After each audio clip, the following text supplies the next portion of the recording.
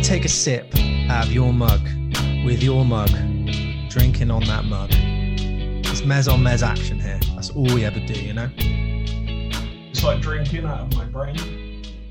Fruitful, plentiful. Drink it in. It wouldn't taste that good. Well, depends what you're feeding it, you know? Hey, we're back, kid. For molding. Yeah. Guess the chord. Well, I can already see it. So, for everyone else, that was a D minor 9, played on a Faith acoustic guitar. So, you know, it is what it is. Hey, we're back. We're back. We did have a bit of a very hectic week. So everything kind of went a bit disorganized. Went by the wayside. Yeah, a bit by the wayside. And we've wanted to do this one for a while, but yes, we are back. Love doing the podcast. Got my merch on. T-shirt. Hey, we got a couple of sales, Mez. Got a couple of old sales. Got a key ring that got sold. Got a little coaster.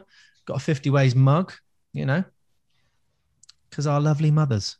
Yeah. Can't go wrong, can you? They're our biggest fans, yeah? We don't need anybody else. We'll just guilt trip them into buying every single bit and we'll make our money back. Quid's in, right? Exactly. Well, you say money back. I haven't actually spent anything on that merch. Well, no, don't worry about the money part of it. I'll look at the money side of it and figure it out and I'll run away with it. Yeah, it's fine. But yes, thanks to old Debs and old Mags, both of our mothers respectively. Got a nice little selection. They got, I think your mum got the Coffee with Mez mug, which I've been getting loads of comments saying how amazing that mug is and people love it and want to get it. Pretty cool. Yeah, I love it. It is great. How were you with the final design? Because you didn't really see it until I basically made it. I think it's really cool. I think it's wonderful. There's a backstory to the photo. For those of you who don't know, that was a picture that was taken of me while we were on our first tour, our first ski season. It was in Switzerland. It was in the live room, and I was just supping on a little coffee. Really, really nice. The hotel there, Hotel Post in Zermatt. Amazing place, fantastic. It's like a different world. Big up to John. John. Yeah. John. That's the only thing we call him as well. Just John. Just John. Just John. If you know, you know. But yeah. He looks a bit like James Hetfield. He does. He does look a bit like James Hetfield, but he's a lovely guy. I think he's either the manager of the bar that's there, like the kind of breakfast bar. Something like that. He was something along those lines. That's better. There we go. Yeah. Real nice dude, really catering. As was everybody when we were there. Just really nice guys, really nice people. And it was a pleasure to be there. But yeah, that's where that photo comes from. The photo was taken by our ex-bassist, Matt Buckingham, with his tremendously high-quality phone camera. And yeah, it was a bit of a meme and a bit funny, but now it just sort of feeds back in and makes a lot of sense. It's very, very relevant. And I love that because I don't think either of us even thought of that. In terms of like, yeah, I mean, we'd have to be thinking about that in 2018. And we hadn't even started discussing the podcast. I remember you saying around that time that you wanted one. But we never really spoke about what it would be, who it would be with. I remember you mentioning a guy we know called James Doyle. I really rate him as a guitarist. He's a lovely dude. But it didn't really come to anything at that time. Obviously now it has, and it's very cool that we've managed to feed that back in. And it means everyone can have coffee with Mez in their own front room. That is true. That you're in the hearts and homes of, you know, at least one person. Start there. But our Patreon, Jack Sharp, who is a legend, isn't he, right, Mez? He was like, he wants to get a mug of each of our faces, but as like a matching pair. So he wants the Merit Coffee with Merit one, Coffee with Mez, but he also wants one with me, like a specific one. So he was like, maybe you've got your headphone and your beanie on, or like you're holding like a Beatles album in your hand or something. He's like, try and think of that. So like a little, exactly, like check this out, you know. So maybe you need to return the favor. Maybe you can find a photo of me, glorious photo with me, I and don't then have to do that, do I? we'll tie it in. You know, we'll tie it in. Oh, bloody hell. Yeah, no, we'll think of something. And for those of you who have noticed the difference in the sound that I have, this is the last week that this sound will be happening. I do apologize for any sort of weirdness coming out of your speakers, headphones into your ears. We shall return with it, or I rather shall return with a better sound next week. It's just kind of a work in progress. I've had a lot. We both had a hell of a lot going on, and yeah, some things have fallen by the wayside, but we're back on form now. Back on form now. Anyway, Marv,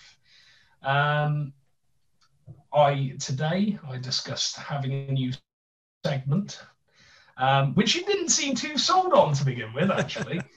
Well, I was trepidatious. But you know, we talked about it for a little bit, and you know what? We'll give it a go right now. We'll give it a go right now. I don't know if we've got an actual name for it, but I'm going to go for Mez Vegan Munch Reacts. There we go. So today I have a Ginster's vegan peppered steak slice. Here's the packet for those who are watching. Other types of other brands do vegan slices as well, just to let you know. By Ginster's. Okay, by Ginster's. So what? Ginsters. Oh, you mean okay? So if this one drops on the floor and you need another one, but you don't want to pay, you want to, you know, Ginsters. Do you love Ginsters, mate? I am a regular eater of Ginsters, specifically a particular bar of sausage and breadcrumb, which produced many laughs at many service stations all up and down the UK. How are we rating this then, Mez? How are we going to rate it? So we're going to rate it on smell, we're going to rate it on taste, compared to meat, and then overall, you know, would you buy it again out of 10 or something? We can have a go. I was thinking taste, texture, appearance, and comparison. Okay, how's the appearance? I mean, it's a little bit flaky in places. There's a nice seam around it where you can see that it's been cooked. I like that. A couple of the holes where it's been scored on the top, they're actually holes now. I don't love that. It doesn't feel overly that stable, but then a lot of Ginster stuff doesn't, especially with the slices. It smells as pastry should, but as we know, it's vegan, so there's no egg in this pastry. That's true, or milk. It does smell relatively inviting. Again, there's marks on the bottom. You can see it's been cooked. I like that. So I'm going in. It's a big old bite. For people who are not watching it on the video, he's gone for a big old bite there. And he's incapacitated with it. There he goes. He's had one. He's thinking. He's nodding. He's nodding. Yeah. Thoughts? I think that's better than the usual steak one, you know? He's gone there. He's gone in for a second bite. This is a success, I think. I'm thinking this is a high 8 to 9 then. If he's thinking it's better than the normal ones. And he's a fan of the peppered slice. Can't even say it. He's a fan of the peppered slice. Mez. Okay, so it's not very peppery overall. Oh no, it is just hitting me now. Oh, it kind of caught you on the back nine. Like an after, yeah. So, overall, the pastry, the texture, it's relatively nice. It's a little bit squelchy, but all of their slices are squelchy. The deliverance of the steak filling is consistent and it's well spread. The flavoring, I don't know what it is. I think if someone gave me that and said, here's a steak slice, I wouldn't know it was vegan. It's a very good taste, but compared to the other steak slice, it's not like a meaty taste, you know? Okay. But no, it's a very nice flavor. It's a very nice sort of structural layout. Yeah, I'll give it an 8 out of 10. Pretty high. So that's the one to beat then. So that's the bar. That's the bar, not the Scotch egg bar that you eat all the time and it's absolutely minging. Just to basically imagine a Scotch egg just pushed and mutilated down into this weird bar thing. So Mez will be continuing to eat that. He'll get that gone. And next week we'll have to find another vegan snack. If you want to comment, DM, anything, ask Mez, what vegan snack should he be eating? And should he be sipping it down with what in his James Merritt 50 Ways mug, available at Etsy, 50 Ways podcast store. We're going to put the link out to everybody. We let our patrons have a little looky round and they're thinking about buying and stuff. And they feel pretty good. I like this tea. This tea feels pretty good. Money, yeah. Give us all your money. I don't care what it looks like or how you feel, whatever. Just give us all your dirty, stinking money. And we can produce amazing content like this, you know? Anyways, yes. Yes, that was good. We'll have a quick overview about our weeks. So obviously we got back to gigging. We gigged on the 24th of June and we had a wedding all the way in Cornwall. Very, very long way, but it was lovely. We played a 3-piece acoustic and everyone was sat at their tables. Everyone was very, very good on the COVID guidelines. I think we left about 1:15 in the morning and I got back about 6:10. Oh. So it was very, very, very long drive, but it was the first time in the new van and tunes were had. And we stopped for coffee halfway through Clumpton. And yeah, good times. Loved it. It was just like being back to normal, you know? We since played another wedding, which was interesting because we were in a big marquee and obviously the COVID guidelines were that people can't dance inside, had to be at the tables. So they went to the right-hand side, outside the marquee. And then on the first set, we were still playing straight down the marquee. So like facing nobody. So in between the first and second set, we all kind of shifted 90 degrees and we were playing at these people and they really, really enjoyed it. We did a really nice, their first dance was like a drum and bass remix of God Only Knows. And that was a little bit tough to figure out, like, you know, as a kind of pop rock function band, how to kind of play this drum and bass song. But I felt like it went off without a hitch. So really good. And it was nice to be back. And yeah, that one wasn't too bad. I think I got back about 4:10 in the morning. So I shaved off 2 hours. Mm-hmm. And we've got 2 gigs this week with rehearsals. And it's been interesting. It's been great. Mez has had an extra activity with his metal band, if you care to divulge. I have indeed. We spent 2 days last week, Wednesday and Thursday. We spent at Orchard Studios, which is near Wells, not Wales, Wells. We spent 2 days recording our first single. It was very successful. We had a lot of fun. There's been a vlog put together. And yeah, it was great, actually. I haven't been in a metal band since I was about 20. Something like that. So a good 7 years then. Yeah, a little while. So it's nice to get back into the swing of things. I love what we do. It's a lot of fun. But yeah, it was kind of the first thing I did, you know. It's very very deep emotional connection to that sort of music. And it's been a departure. I've had to practice, which is you know, I always practice. I always like playing guitar, but it's kind of strange to have that back on the level of like, you got to practice now to get you up to standard. But it's also kind of nice. You're challenging yourself. You're playing new things, and yeah, I mean, I took a bit longer recording than I would have liked, but we had plenty of time and got it done well within time. So yeah, it was just really nice to be back at a studio and just sort of hang out, sort of take the mic for 2 days. You were a crucial part of that. You helped us get our gear to the studio and back.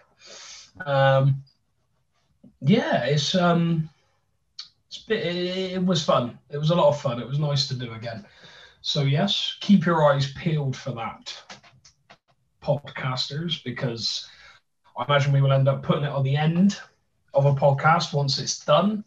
And I thought I dropped my sanitizer. That is why, if you're watching the video, I just shook like But it's shaking like a shitted dog. So yeah. But Lovely. Yeah, it was a lot of fun, mate. And it's wonderful to be back out gigging. I had some sort of preconceived notions of anxiety and stress. The morning of the one we did in Cornwall, the 6:10 return time, I was the most stressed I've been for years. I was very, very stressed about that. But my wonderful partner managed to sort of, just take a step back. You've got this. Here's this, here's that. Do you need this? Do you need that? Very much helped me. So it's just sort of back on with it then, just let's power on through. Let's do some gigs. Let's earn some money. Let's get me out of Asda. But yes, it's been an interesting ride, and it's all. I almost said it's all been worth it. Then nothing has been worth COVID-19. Zero, nothing. Get out, leave. Hey, we wouldn't have started the podcast if it weren't for COVID. I'll tell you that. That's very true. We would not have had the free time to be able to build it up. Very true, mate. Yeah, but Exactly. peaks and troughs. Exactly. So, yes. Exactly. So, indeedy. very quickly, we'll go on to some comments. I got two here, also from Jack Sharp. He says that he also loves how Merit is slowly severing ties to every musician going. This week, it's telling Rick Wakeman he's a Z list. How do you respond to that comment, sir? Rick Wakeman will always have a place in my heart. Due to Six Wives of Henry VIII, Journey to the Centre of the Earth, and that astonishing piano part on Life on Mars. And obviously not forgetting that wonderful keyboard solo in Sabbath, Bloody Sabbath. On the album Sabbath, Bloody Sabbath, there is a tune that is called... Well, you can get it. It's a good outfit, so fine. What does a magician do when he reveals a secret? What does he say? He says, bugger off, it's not true. Sod it. Oh, I got it. Sabracadabra. There we go. I love Wick Rakeman. Wick Rakeman, I've gone for there. Z-list, and you're mispronouncing his name. He's going to hate me. No, I love Rick Wakeman. If you've never heard of him, go and check out Six Wives of Henry VIII. Go and check out Journey to the Centre of the Earth. There's a very sort of fine-tuned taste to that music, but it's worth the journey. It's worth the journey. Very, very cool stuff. Very cool stuff. He's done session work for everyone and anyone. And of course, I've also forgot to mention, he was in Yes, which is a big accolade and a big part of his life. And I'm not, our relationship's through. He's never going to meet me for a coffee. You've ruined it. He hates me. Also, I was watching Filthy House SOS the other day, and there was a guy on there that was the absolute dead ringer of him.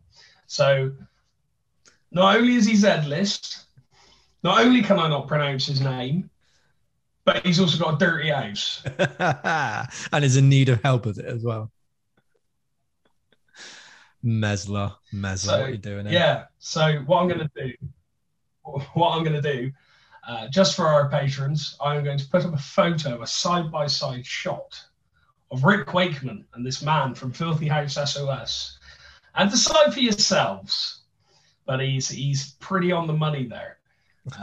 No, I love Rick Wakeman, and I always love Jack Sharp's comments. I always like to check my phone just to sort of make sure I've not missed anyone. Jack messaged me about the merch Yeah, it's out, buddy. Go and buy some now. Um, I've also been chatting to Mr. Sam Walton. Lovely. And I love Sam. I don't know him hugely well. I've met him through you. You guys have been friends for years. But I always love hearing from him. I haven't spent a whole lot of time with him. But the time I did spend, he just seemed like a genuinely lovely guy. And he came to our first ever gig as well, didn't he, at Mr. Wolves? He did, yeah, he did. So I've always got time for him. But he was talking about getting some advice from us to sort of progress a little bit further on the guitar. And my advice is don't ask us because you will never progress because we're both terrible. No. Always welcome questions. I always welcome messages, especially from you, Sam, regular listener. I've got all the time in the world for fans of the podcast. Just feel free. Just send me a message. It could be 4:00 in the morning, and he's active now. I could ring him, couldn't I? And be like, Sam, you're live. It's Saturday night. A Patreon calling, eh? That'd be good. Literally. Right, yeah. Henry Wheeler, another patron. He's gone, great pod as always, lads. I'm a big Biscuit fan. This is a reference to Because It's Limp Bizkit episode. Yeah. Found myself balls deep in a Biscuit mosh pit about 3 years ago and loved every second of it. Okay. Never seen them before, and it was a great way to release some pent-up energy. Rad. Love you, boys. Keep it up. Never stop. Never, ever stop at all. We'll be here let's say 50s, then you're in your 70s now. We'll be here in our 80s. So, Mom, do you remember the album by Britney Spears? I can't remember it myself. It was such a long time ago now. That vegan pepper steak has penetrated your brain. That's made you go mad. Daddy's gone mad, hasn't he? He has. And Daddy's here. Daddy is here, and Daddy Mez is here to talk about singing show albums, singing competition albums. Yes. We all know those people that go on those shows and they want that success, they want that fame, they want that glory, but they can't just want to go, 6 or 7 steps to it. They don't want to put in the work necessarily, or they think that is the work. You go get Simon Cowell to go, yeah, you're good. He says that about 5 or 6 times. Instant success, eh? Hey, we know that. So this one definitely seems to be the easiest excuse for a reason for someone to hate an album, in my opinion. I think if you see an album, you go, who's that? And they go, oh, this was somebody that was on X Factor or The Voice. I think for me personally, I'm already going to have a negative outcome of that, a negative perception. Yeah. Because I'm just going to think it's too manufactured. It's not going to be of any good quality or substance. And well, the picks we looked at today definitely confirmed that. And it was definitely very hard to kind of really rally behind these albums. But luckily I kind of found a good little thread around it. So, members of the general public willingly put themselves on television for an audition for our judges. They either advance or they go home, shattered dreams safely in their pocket. After each stage, eventually the final, we get a winner, the person who's the best at the singing, at the dancing, at what songs they've picked. Instant stardom and adulation awaits, right? Until the actual work starts. You've got to honor your contract. You've got to sing what you're told. You've got to appear where you're meant to appear. And if you don't, it's bye-bye contract and it's hello reality, Yes. There's a lot of these shows. Pop Idol definitely was a precursor to the X Factor. American Idol, Pop Stars, The Rivals, The Voice, the X Factor. And now when you look into bigger things, we have Big Brother, which was a very interesting, unique, and first of its kind reality show that obviously wasn't about singing, it was just about people living together. But now we got stuff like, Britain's Got Talent, America's Got Talent, Next Top Model, Bake Off, Garden Off, the world's next biggest popsicle artist, who's got a somewhat marketable skill to make more money off than the person providing such small skill, I don't think they're ever going to stop being made because people are very interested in the people that suck but don't realize, the people that just suck and they know they suck but they go on anyway, the talented diamonds in the rough, and kind of just a hometown hero or interesting, very sad empathetic storyline kind of deals. It just makes good television. Yeah, exactly. Everybody loves that sort of heartbreaking story, and then like a runner up, like, oh my God, yeah, oh, he's like the underdog, and oh, he's so talented, and oh, and it's, I openly believe it devalues what we do. Because obviously it's the classic, isn't it? Oh, you lot should go on X Factor. Why would I want to do that? Why would I want to do that? I mean, on the one hand, it would be slightly different due to the fact that we're professional musicians. We play our instruments to make money, whereas these people can just sing, you know? There's usually, most of the time, very little to no sort of precursor of training. It's like Susan Boyle. Everyone made an assumption on her. In fact, I didn't write it down, but I remember the quote. Do you ever remember Russell Howard's Good News? I do remember Russell Howard's Good News. Yeah, there was a thing on that where he used to obviously discuss what television shows were on over the week and what was on them. And yeah, there was a thing on there about X Factor and Susan Boyle or Britain's Got Talent, whatever complete useless rubbish that she was on. And he was just like, oh, look at her. The quote went something along the lines of, look at her, she looks like she goes into Tesco and shouts at the cheese. And to me, that devalues her. But he pulls it back by being like, and then we heard her sing, and oh my God, everyone felt terrible and went, we've got to buy this album now. And devalues her even further, because it's like, I'm only buying it, not because she can sing, but because I made a presumption upon her personality due to what she looked like.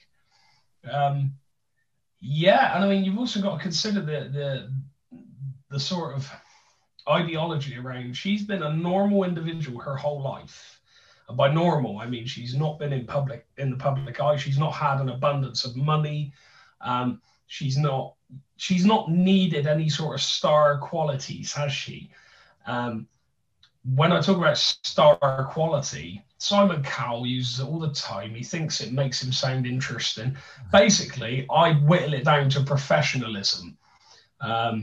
And if you take an average Joe off the street, give him a platform, it ain't going to turn out how he thinks it will, let alone how you think it will.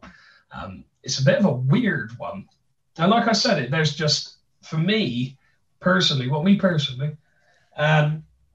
it devalues what we do. And on top of that, it also provides a sort of veil of lies as also as to what we do, because it's like, oh, just go on X Factor. Like, that's an easy thing to do. Like, we both know someone who went on X Factor who can actually sing really, really well, and they turned the individual down.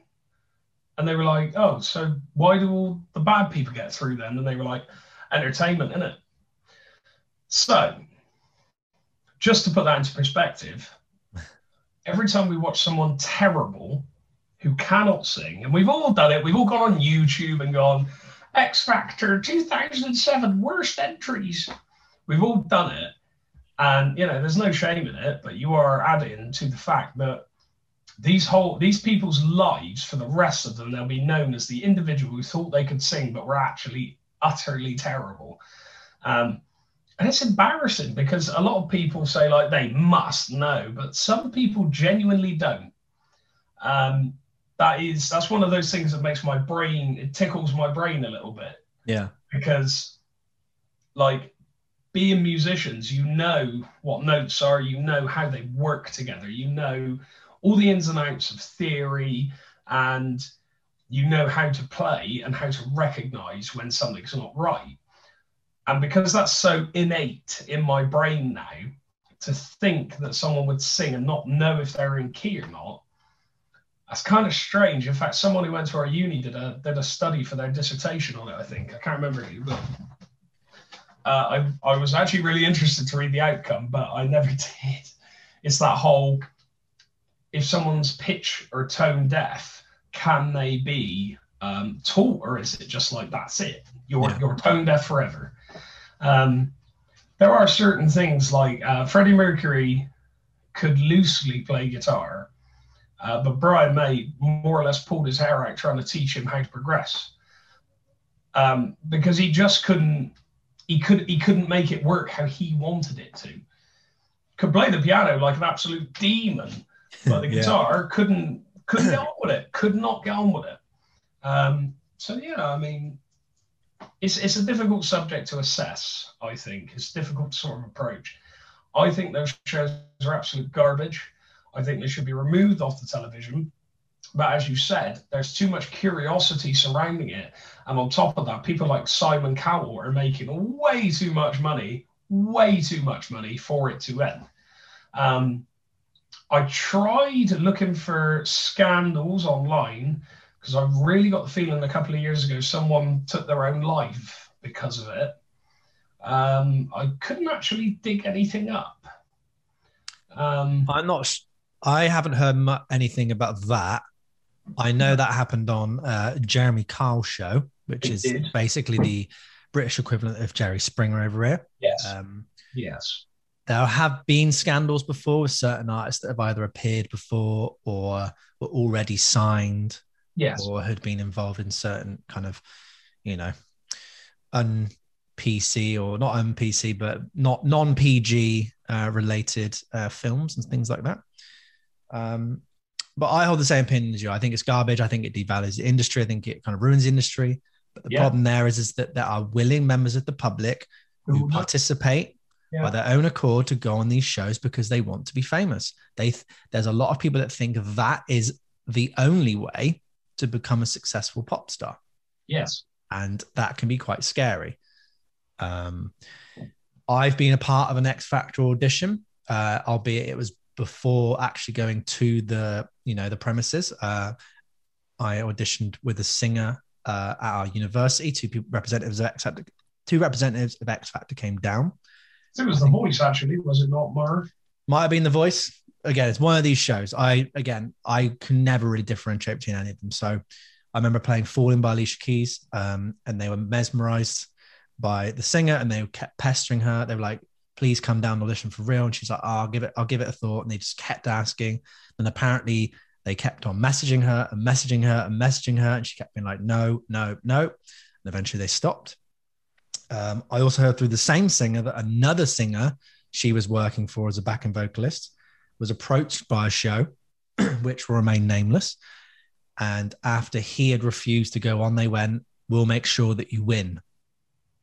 So that was a little bit like, okay, that kind of reaffirms what I was thinking. Complete garbage, yeah. Yep. And we also know of another singer that went to our university who actually was on these shows, and she got quite far. She was mentored by a very popular musician, one of the panelists there. And I think she's quite embarrassed by it now. I think she was a good experience for her. But she says, it was really weird to have his phone number in my phone and like chat about things and him to mentor me and things. But yeah, she never really brings it up. She's not very fond of that time, maybe, or just feels a little bit embarrassed by it. But, she now does function work and she's great. She sent us a lot of kind of voice notes and messages regarding all this stuff. So what I might get her to do maybe next week is I'll message her and see if she wants to kind of tell her story a little bit, see if she's happy with that. That'd be pretty cool. Or if she can give us like a pre-recorded vid of it. We'll find out. So Mez has already told me his thoughts kind of about those stories, really kind of encompassed it all, to be honest with you. But the thing is these shows are not new by any stretch of the means. The earliest incarnation of this I could find was like a radio show. It was called the Major Bowes Amateur Hour, and it came out on April Fool's Day 1934. Now, what people would do is in America, WHM radio, people would ring up and they chat to the contestants or chat to the people they're going to sing, and then they do a performance. And if Major Bowes thought they were good enough, he'd put them on his vaudeville tours, and he'd have a lot of them going at once. Yes. There wasn't no phone voting or anything like that. It was just kind of like an entertainment thing. Eventually went onto television, and there were two people that went on the show that, went on to do kind of big things.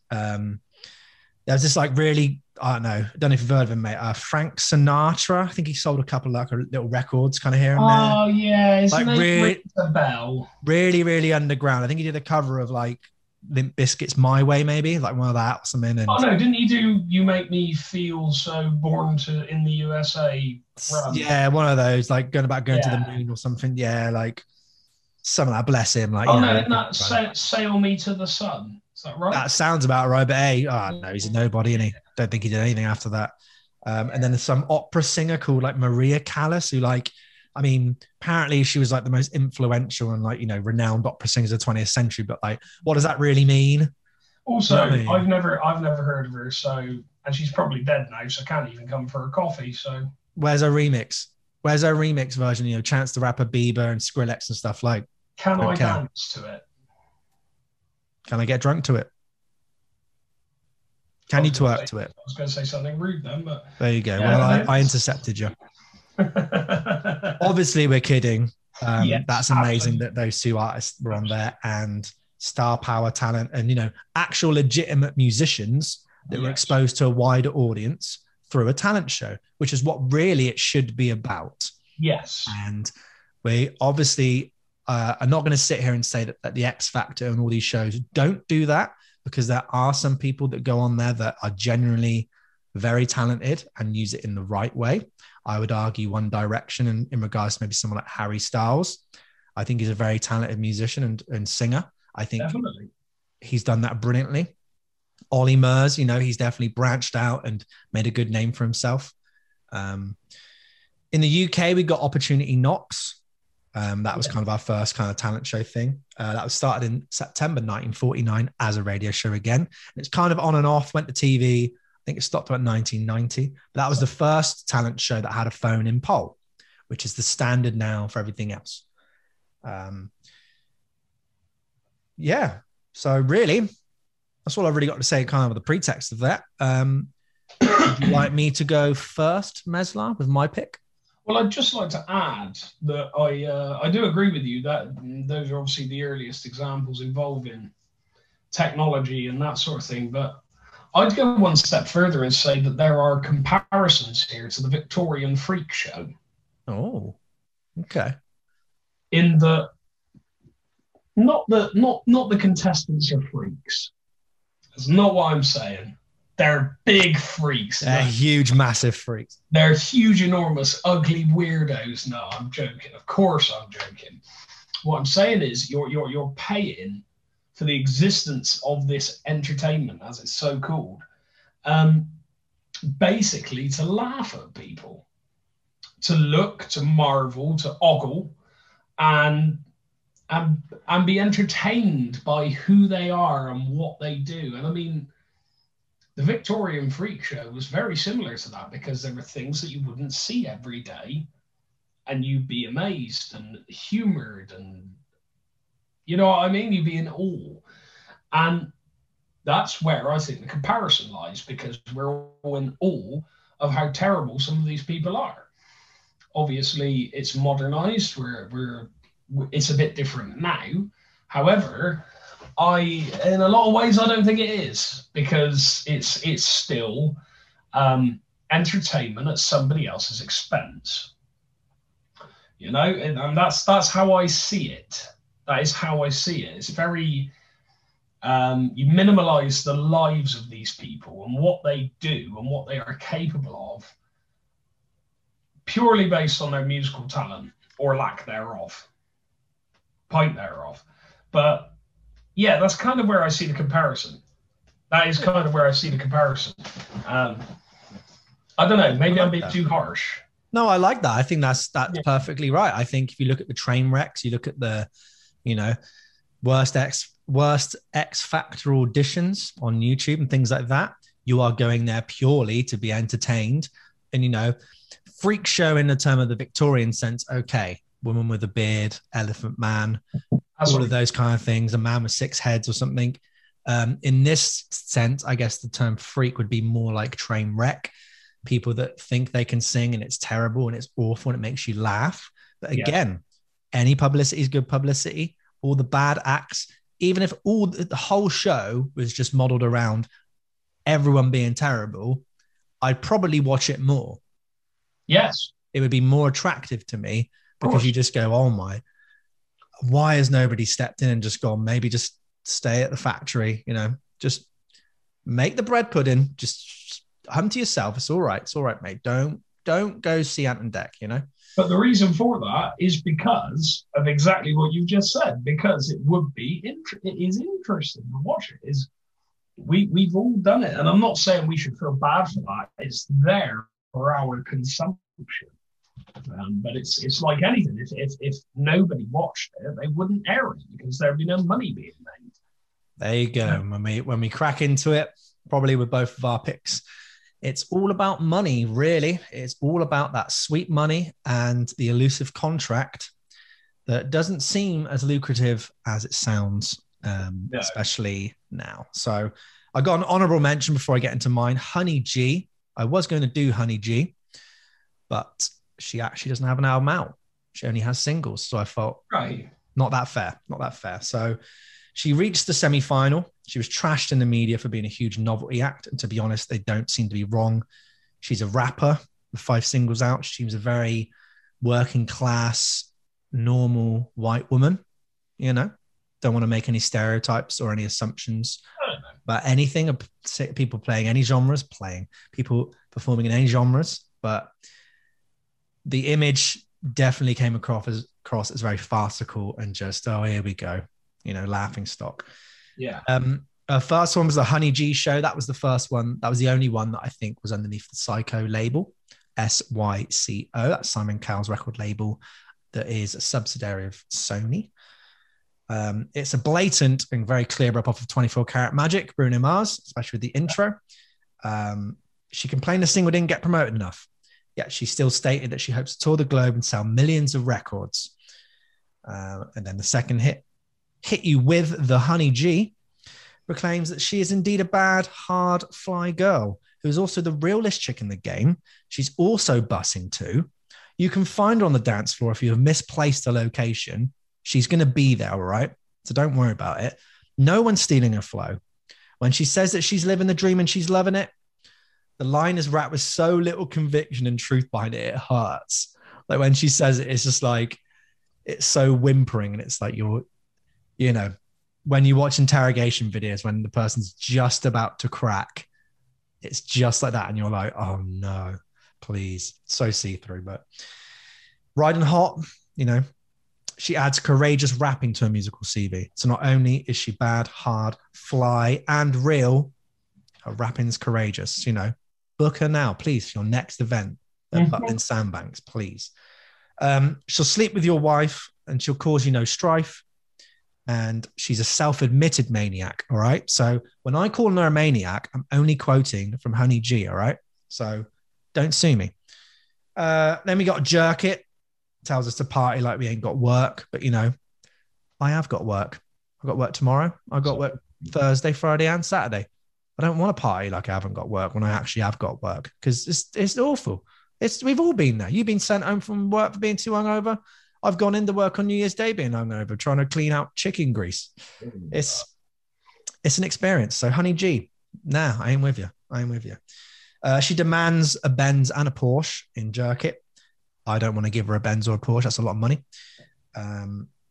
Waiting for Your Love. Right, this is her latest single. She's singing now. She sings the whole thing bar one rap. She's branching out, baby. She's branching out. All right.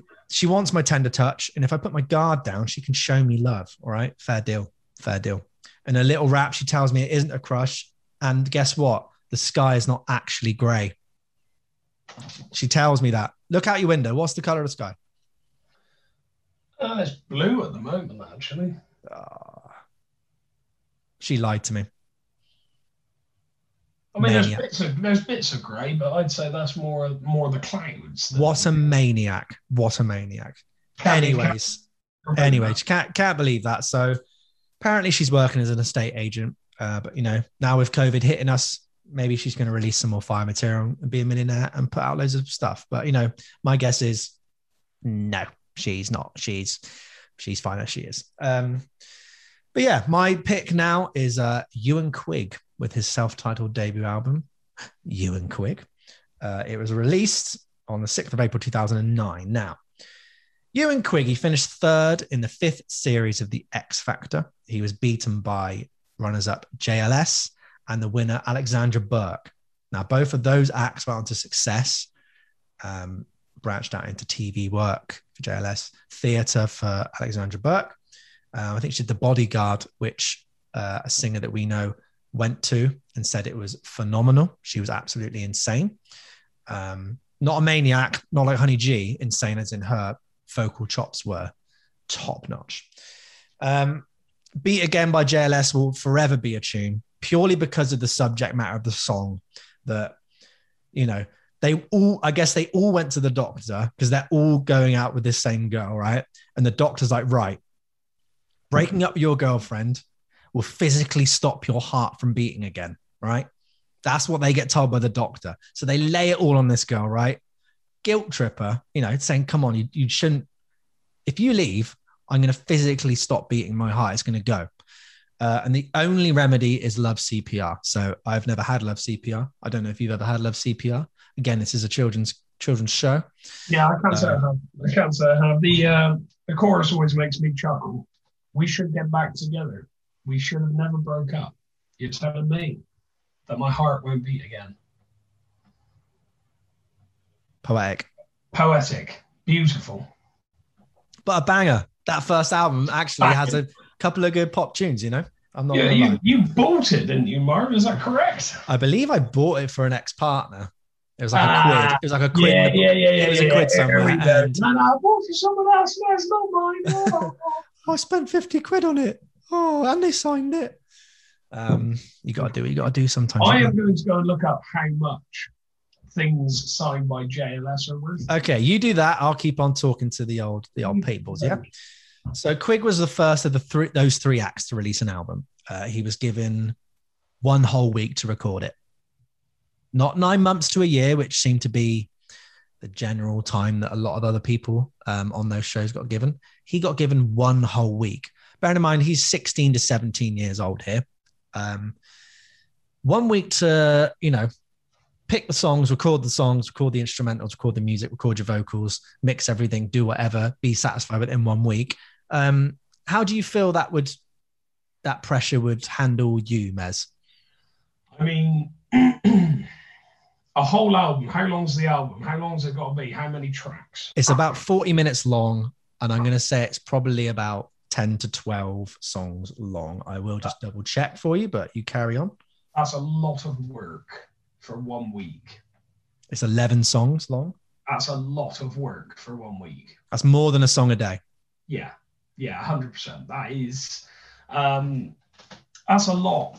Unless I'm going in with things that are already like half written, that is a lot of work. JLS signed merchandise. Go on then, kid. You spent 50 quid on that CD, did you, Marv? Yeah, pretty much. I got a signed UK tour t-shirt from 2013, signed by all of them in good nick. Yeah. Picture of them looking fly. Underneath it, and it is 30 quid. So they saw you coming, kid. That's all I'm saying. They have made profit, just like we've made profit on our merch. All right. Go on our Etsy shop. We'll put the link down below. And if you want to go on our Patreon and sign up £3 a month for a podcast day, I live for everybody else, and some maybe extra content. And you can maybe have a look at the mug that's on the mug. You know what I'm saying? That's a little play on words. You know what I'm saying? Because we're wordsmiths. www.patreon.com/50 ways podcast. I spell it out. 50 ways podcast. Get on down. Nice little community. You can chat, you can do whatever, and Mez is going to bring on home. My eyes aren't brown. Well, they are now. They are now. I'm going to bleach them. Nice. So this album has one original song called 28,000 Friends. And one original song. The other 10 are all covers. Now, I'd say most of them are songs that he performed on the show. So I guess he already knows how they go and maybe knows the arrangement he'd do, but performing something live and playing something in the studio, much like Mez has done recently with his metal single and his band, are two different types of beast, and they there are different musicians that like different types of it. You're either really a live player or a studio player. I'll say that without sounding like I'm going to cry. Live player or studio player. So, you know, a week to do some covers. I mean, that lessens the pressure a little bit, I would guess. Way more. But it's still a lot of work. It's still a lot of work. You know, you're not just doing the vocals in a week. You've got to do everything else. So, you know, we can already kind of compare it to the debut albums, you know, the Beatles, Black Sabbath, where they were just like, right, we've got a live set. We'll just go in, we'll record it. Everyone got a good take? Yeah. Do you fluff up a little bit there? I mean, I did, but it's not that bad. Yeah, cool. Okay. Do you want to overdub? I mean, I've got time. Maybe just do the solo. Yep, that's all fine. Right, we've got to go back out and I've got to go gig. You know, they're landmark albums. So, you know, I'm comparing it in that way only, not in, I guess, the quality of the work.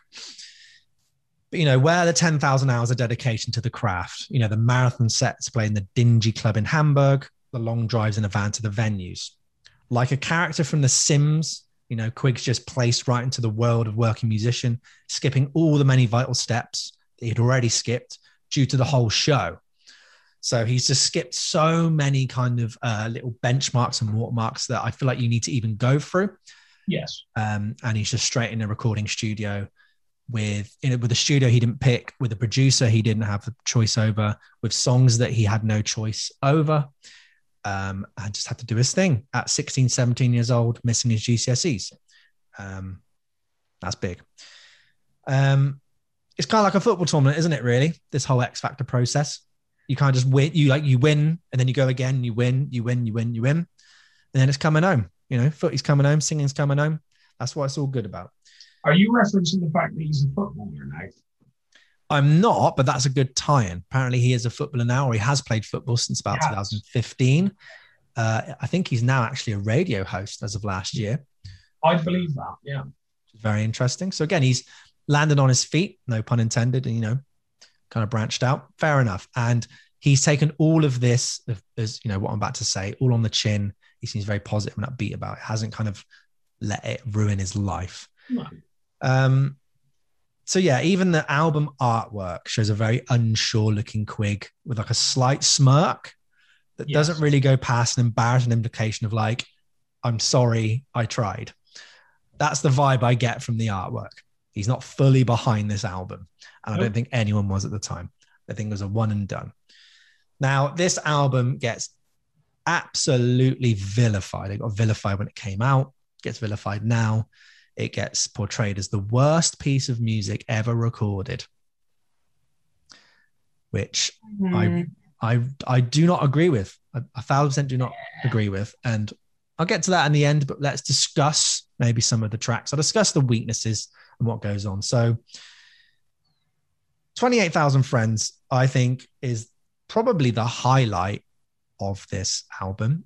It's written by a guitarist from Busted, and I'm going to find his name because classically, for some weird reason, I've not put it in the right order, but James Bourne of Busted. James Bourne, okay.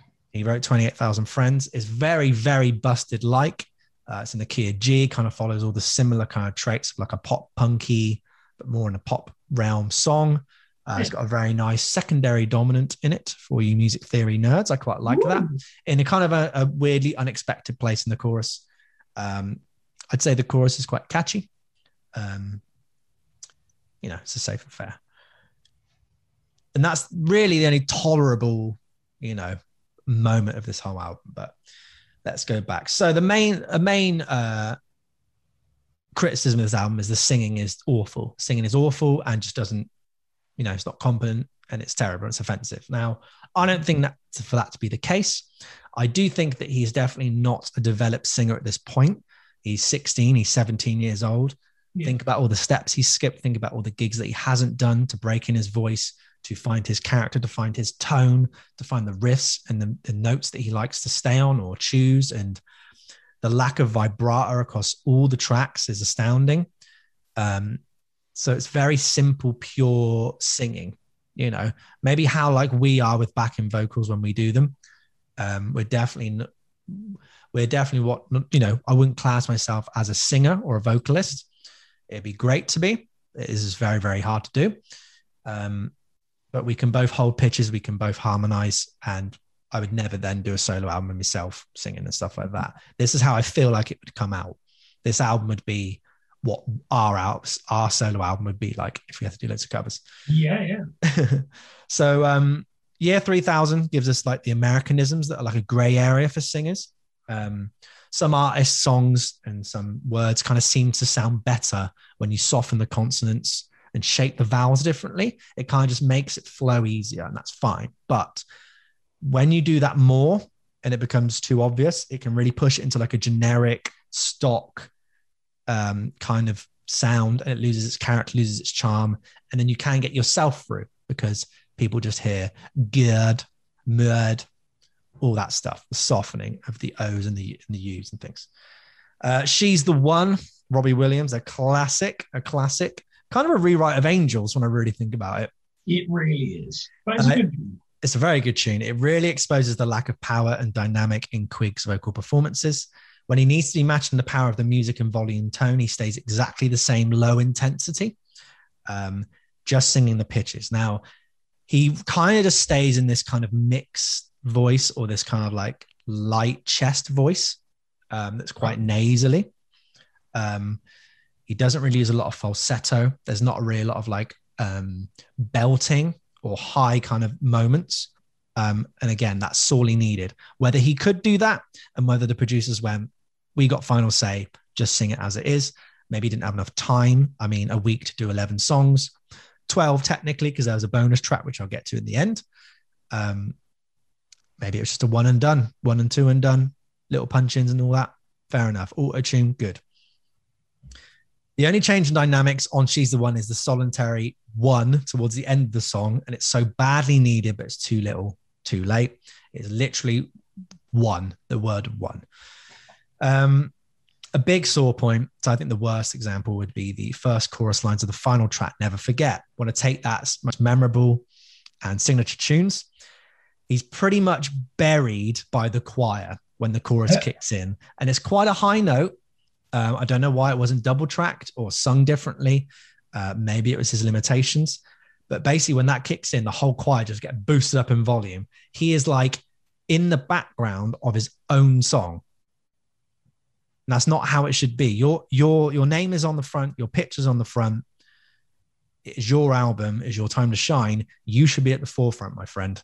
And again, all of these pressures, being 16, 17, not knowing what you're doing. He was like, I had no idea how to make a record and all these things. You're just going to be told what to do and just accept it. He hasn't got any leverage or power. No.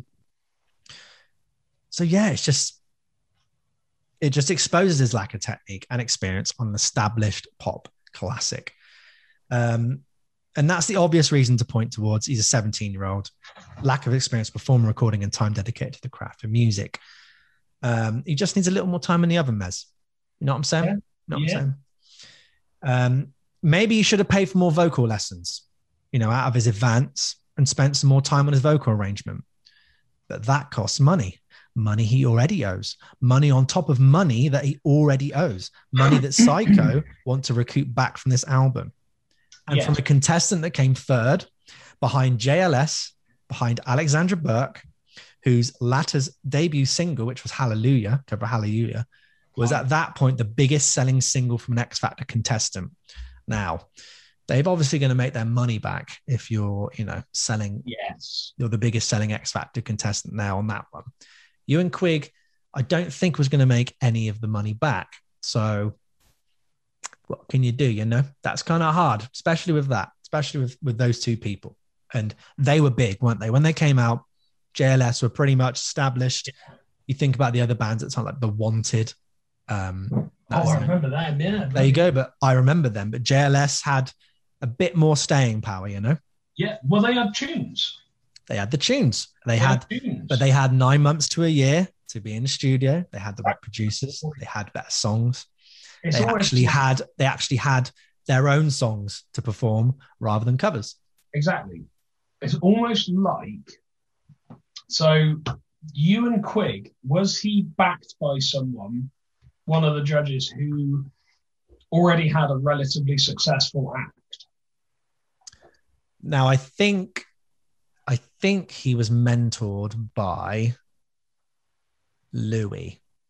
Okay. I think. But he signed a deal with Psycho. And then this is after X Factor. This is after X Factor. So he was on the show, came third, but then he got offered a deal. I think he signed with RCA Records, who then decided to put his album out. But he was the first one out of those three, Alexandra Burke, JLS, and Ewan Quigg, to put out an album. As we know with the X Factor as well, this is another kind of weird paradox. Just because you win the X Factor doesn't mean you're going to be successful. You can come second, you can come third, you can come fifth, and you can put out records and you can be a household name. I believe Ollie Murs, I believe Little Mix, JLS, they were all big stars and they all didn't win the X Factor. But Ollie Murs, I believe, outlasted anyone in terms of his career. I think he's still going now. Yeah. So really, it's like, well, what's the point of winning the show then? Answer me that, man. What's the point of winning the show if you can still be successful without winning it? Well, something that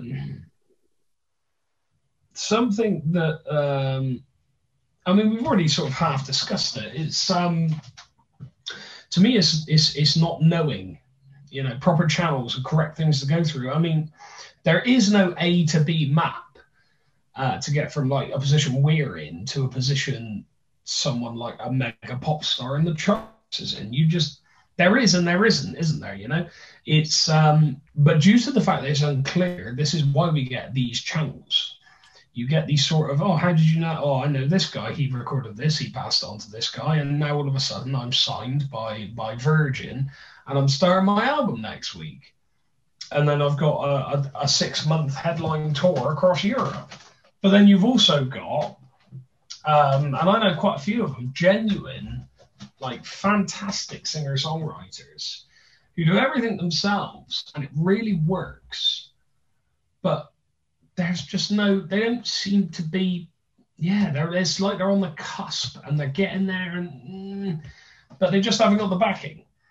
The right people don't seem to be hearing it. So for that reason, I think it's a mixture of unknowingness, not knowing how to do it, not knowing anyone who knows how to do it.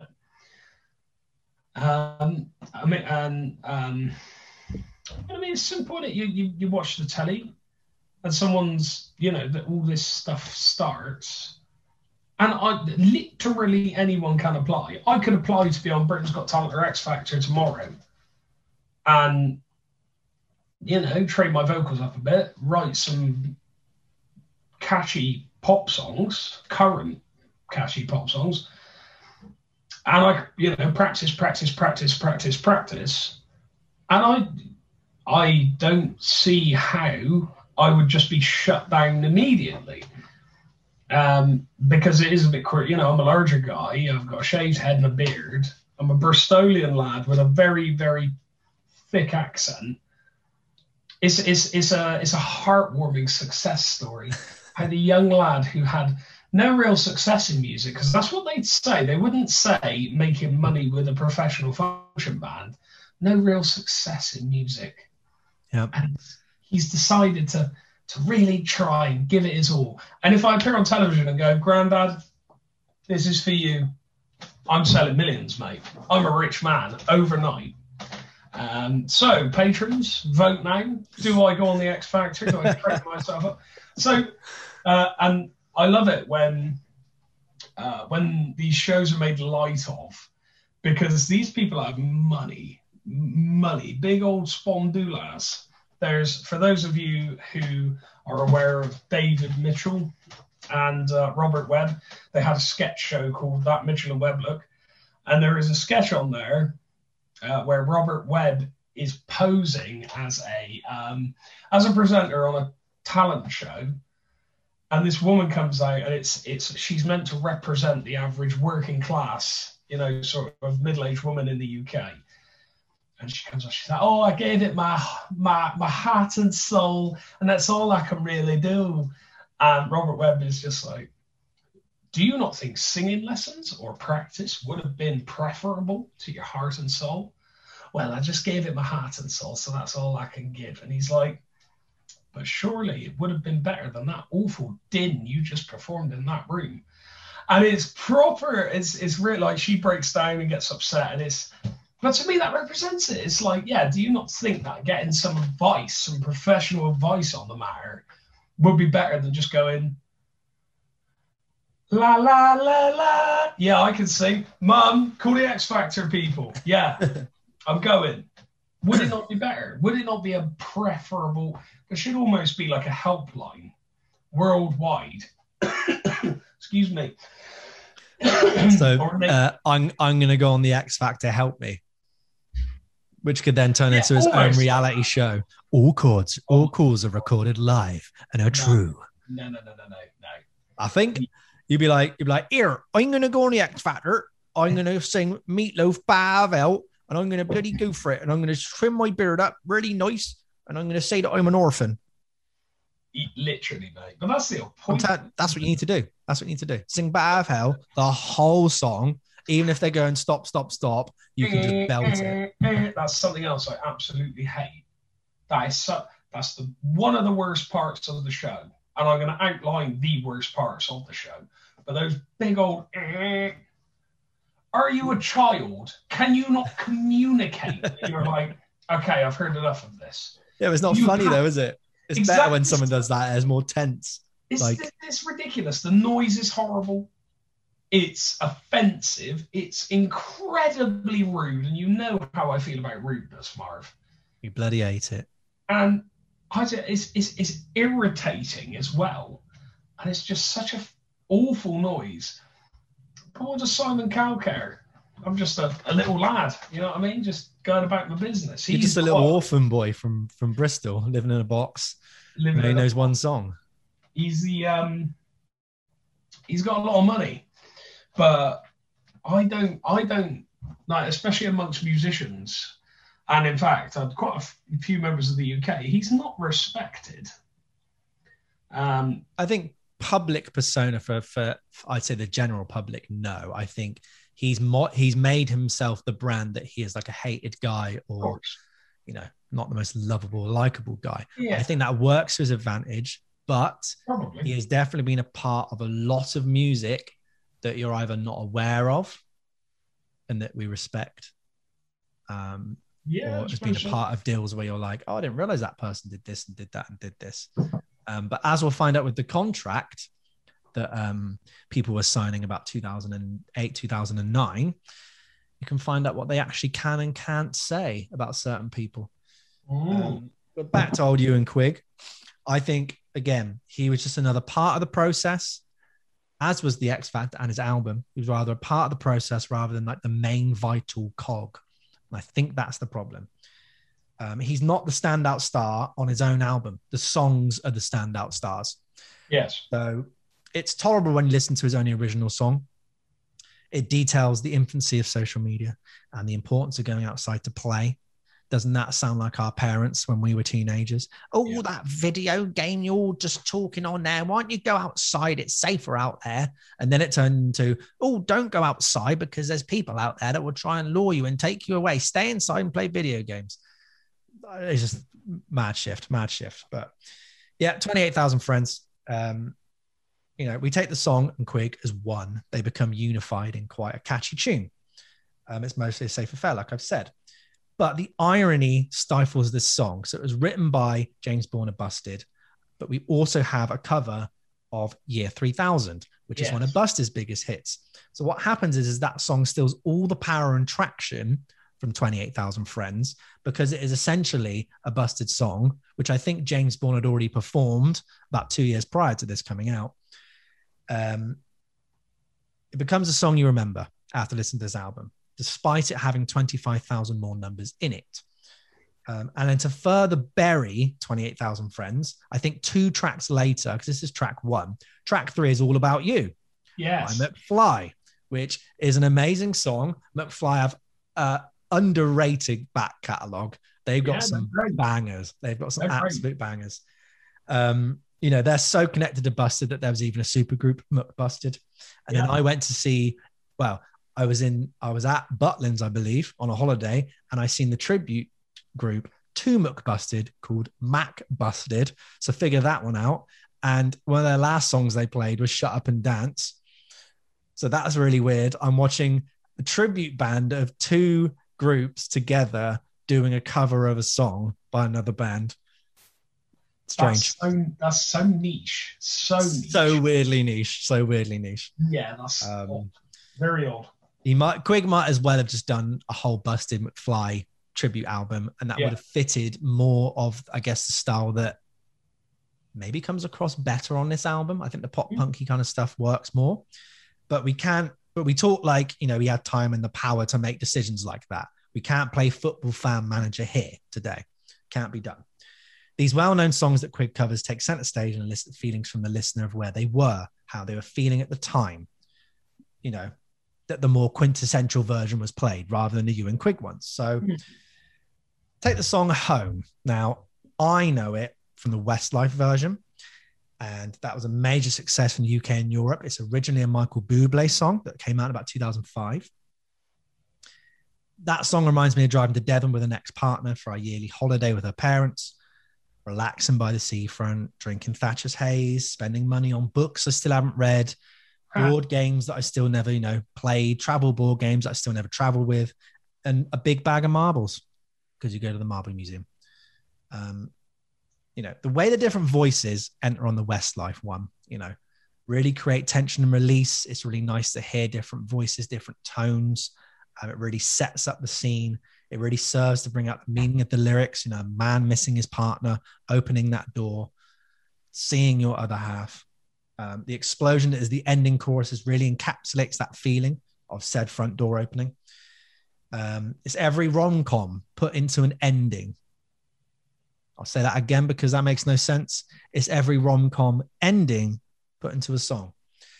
And Quig's version is like the encapsulation of a 17-year-old telling his crush over MySpace and colourful texts that he wants to be her forever and ever. Or maybe a more sad note, it's the recently separated 39-year-old belting it out. Weatherspoons is 199 pint Foster's, dangerously close to spilling out everywhere. You know, swaying with reckless abandon, just waiting to inject his own story of how Denise never gave him the rom-com treatment after a hard day's work. You know, even though he sits on his ass watching Coronation Street reruns on ITV4. But can't wait for our future, eh, lads? You know what I'm saying? 50s, 60s, sat on a lovely bit of sofa, waiting for your dinner. Got to be done, eh? Got to be done. Waiting for pie and chips. There you go. Oh, we had pie and chips yesterday. Oh. Tension, trouble in paradise. There you go. So if you were dedicated enough, you could hear a bonus track, iTunes exclusive track. Now, we did have Does Your Mother Know? ABBA. You know, these classic songs. We had Ben, Michael Jackson, famously about a rat. But if you were lucky enough, you got to hear Ewan Quig singing Imagine by John Lennon. One of those songs, like Hallelujah, that if you want your public perception to be this nice, caring, loyal, good, clean, pure person who cares about everybody and everything, you pick one of those two songs. You pick Hallelujah or you pick Imagine. And then you do a burp off camera. Which is ironic, really. Why is that? Given I wouldn't actually say, but given the behaviour of the man who wrote and released Imagine, but of course, and that's another big story in itself, which we could go along and actually do for an episode, because, you know, unfortunately he was murdered, and the person who murdered him was like, well, he's singing about no possessions, no peace, and all these things. Not no peace, imagine no possessions and all this, but he's a multimillionaire. Obviously, it's more nuanced than that. It is just a song as well at the end of the day, but yeah, exactly. But again, this was proven during 2020. I think if you remember this, I'm going to put the link down below as well of Charles Cornell doing this version, where he stitched together all these celebrities that sang one line of Imagine each and put it together. And that was in response to, you know, everyone stay safe. You know, we're thinking of you. We're going to get through this together, rather than, you know, staying inside or waiting for the vaccine or donating money. It was like, we'll just sing Imagine because, you know, you love us. It'll make sense. You'll listen to that and be like, great. That'd be great. That'd be amazing. That's gonna solve COVID's problems. And yeah, it got absolutely ridiculed. Absolutely ridiculed. So whenever you hear someone singing Imagine, this is something else. The problem. Go on, bro. It's very I can't remember who did it. I know Dave Grohl was involved because of course he was. Is it God Only Knows? No, it was a COVID relief thing, I think. Last year. Was it Times Like These? Times Like These. And like I remember hearing it in Asda, and I was just like, so this is the other issue I have with these reality shows, okay? There will be a moment where they'll be like halfway through the competition or something, and it'd be like, okay, so the voting has blah, blah, blah, blah, blah. And it's not the live one. It's where they're at that like holiday villa. Yeah. And there's like 10 of them stood in a room. And there's like the person who will be going through is, and they're all there like. And it takes like 40 seconds to like do every single shot of everybody. Waste of time, but is, and then no one notices this. I didn't notice this. There's like a track buried. It's just like a really like emotional, melancholic. Imagine a song that you've heard on the radio, a pop song that's quite positive and happy, but at the same time there's a drop in the bridge just before the double chorus key change ending, right? And he goes, is blah blah blah blah blah blah, and then it lifts. There's always like a string lift, yeah. like a tom with beaters, but there's a big lift, and it's all a load of crap. It's all a load of crap. It's all, I want to swear, it's all rubbish. And the thing is, it's never ever, it's just cheesy, mate. It's just cheesy. And people are sucked into this crap. And that is part of the same world. Well, I was in Asda and I could hear it. And I was like, this is the plastic, I hate using that term because it makes me sound like, aren't I above everyone? It's not like that. But it is. It's just this plastic, manufactured, gooey, cheesy happiness that's so fake. But people just want to watch it. And I don't know, mate. I don't want to insult people who watch these shows because if you're entertained by them, you're entertained by them, whatever.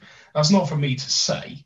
And even if I did, you'd carry on watching it, as is your right, you know. But I think I've heard it before where people have judged other people's, intellect based on the fact that they watch this absolute garbage.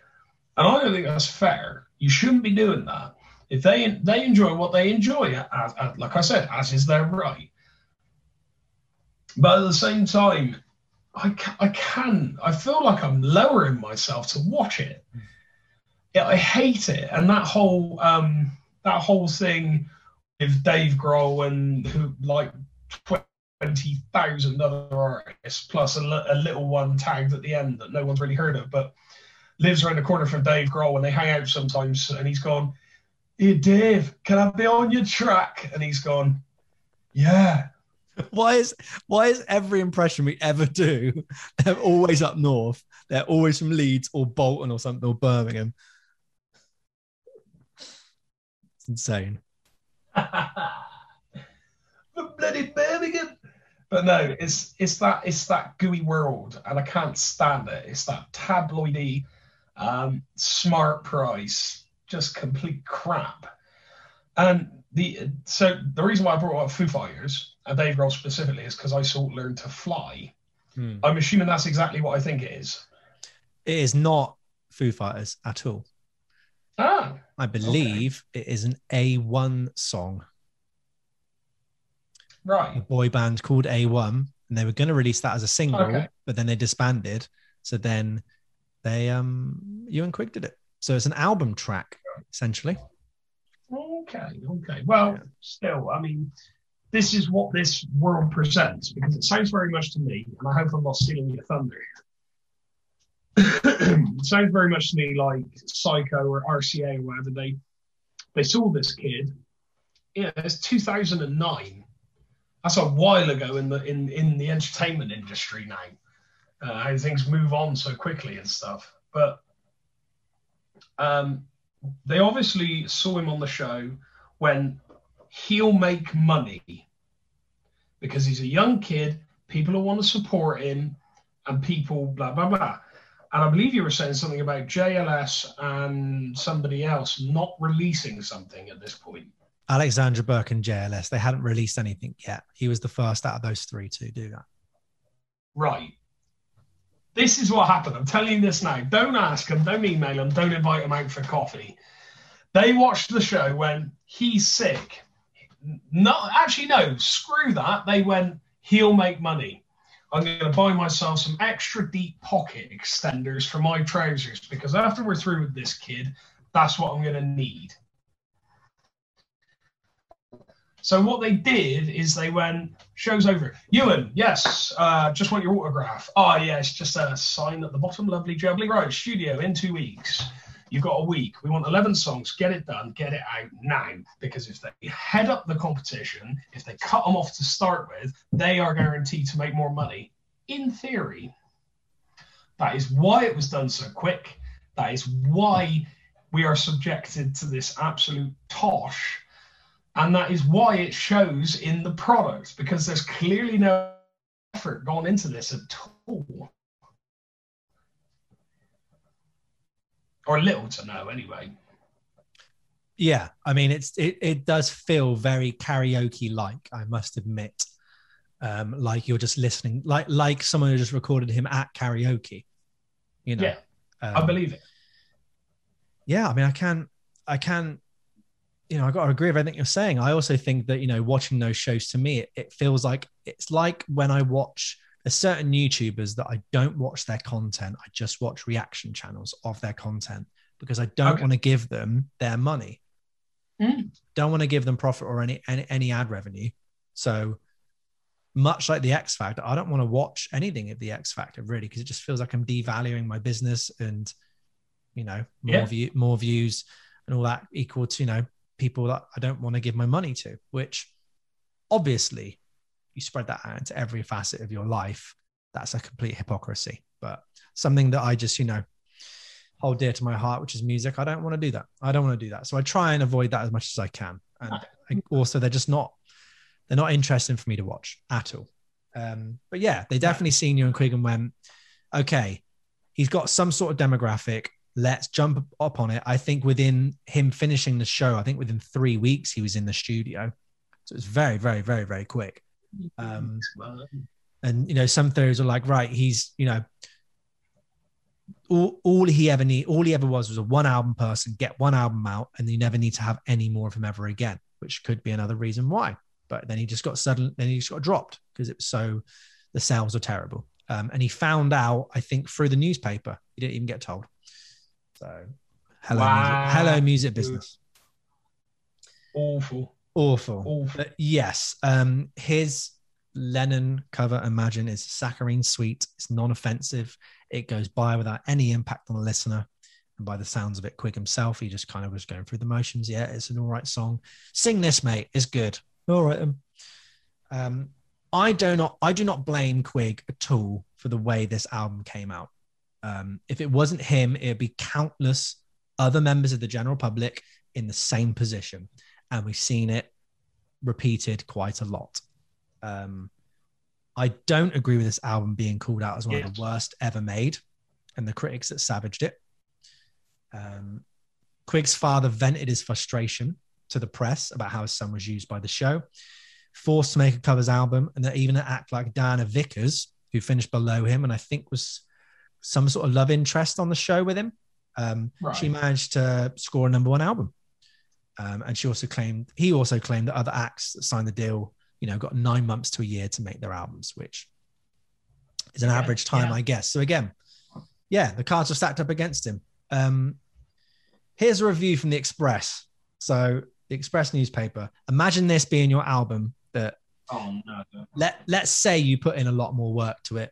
You know, let's say it's going to be the solo album you're going to put out soon, the actual one, not the fake one in this storyline. Here it is in full. The track 28,000 Friends combines the love song with a social network and critique. 28,000 friends you've never met, he cries, but you've no time for me. The other highlight, brackets, is ABBA's Does Your Mother Know? And there's a lot of syrup to wade through in between. Is he a TV or pop star? Time will tell. 2 out of 5. Oh. Is that even a review? No. Terrible. No. That reminds me of Spinal Tap, where it's like, for shark sandwich, they just put shit sandwich. You can't write that. Who wrote that? Nah, you can't write that. That's what that reminds me of. Pretty much. Peter Robinson, who is not one of my uncles, even though I have an uncle called Peter Robinson. I was going to say that. Caught in there. I caught him before he even said the joke. That's how that's audience. That's how you got to handle mess, you know. Catch it before the joke goes aflame. He'll get it, nip it in the bud, because he'll run with it. And he'll go so far obscenely in the weirdest direction. You don't want to do that. He claimed this album to be the worst album in the history of recorded sound, a new low for popular culture, as it's neither cultured or popular, and phenomenally bad. Worst album in the history of recorded sound. That's a bit far. That is so far. 1,000% disagree. This is a scathing review of a 17-year-old being forced to make an album of covers in basically a week. At its worst, it's karaoke versions of well-known songs that are plain boring and a bit meh, you know? At its best, it's got a catchy moment and it has an original song, 28,000 Friends. Still below average, you know? It is not a gleaming example. It's not a diamond in the rough, but by no means is it the worst thing ever recorded in the whole of music and the whole entirety of the world. I just do not agree with that. Am I expected to be swayed into thinking acts like Crazy Frog, Tattoo, and Last Ketchup are put on a higher stead than teenagers' version of already established songs? Now, let's take the latter's example, Last Ketchup. Their only album, which is translated as called Daughters of the Tomato, 4 of the 11 tracks are the Ketchup song in different versions. The other 7 are all Latin American style songs that center around acoustic guitar, hand claps, drum machines, flat production, and now dated, you know, effect samples. We even get an actual karaoke version of the Ketchup song as one of those 4. So it's not even like, you know, Ewan Quigg didn't have a karaoke version. You actually have a karaoke version with backing vocals on this album that then after it becomes the Spanish version. It's just like, okay, you're really digging into this. And you're telling me Ewan Quigg's one's the worst one.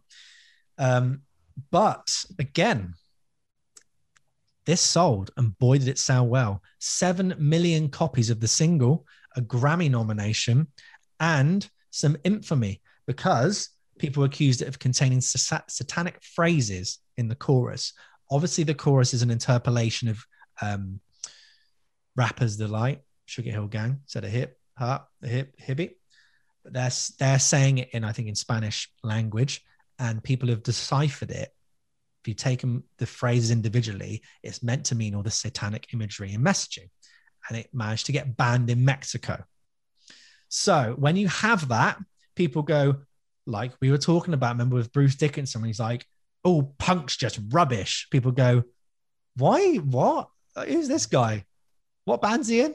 Let me listen to that. Oh, okay. That wasn't too bad. Oh, that wasn't too bad. Oh, that wasn't too bad.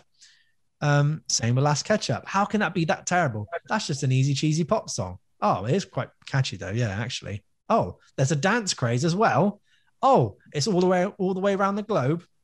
Fair enough. It becomes a children's party song. You know what I'm saying? It doesn't matter that the song's not cultured, not sophisticated, and it wins over the hearts of musicians and critics alike. It sold well. It made back the money that was spent on it, and all parties were satisfied. It had a global appeal, like I said, with the dance routine. That is something that Ewan Quigg did not, and unfortunately will never have. What is Ewan Quigg's music? What is his identity? What is his USP? What is his signature song? His appeal to his demographic? The only one I can answer is the last one. He appealed to middle-aged mothers that saw him as his own son. Does that make sense as a sentence?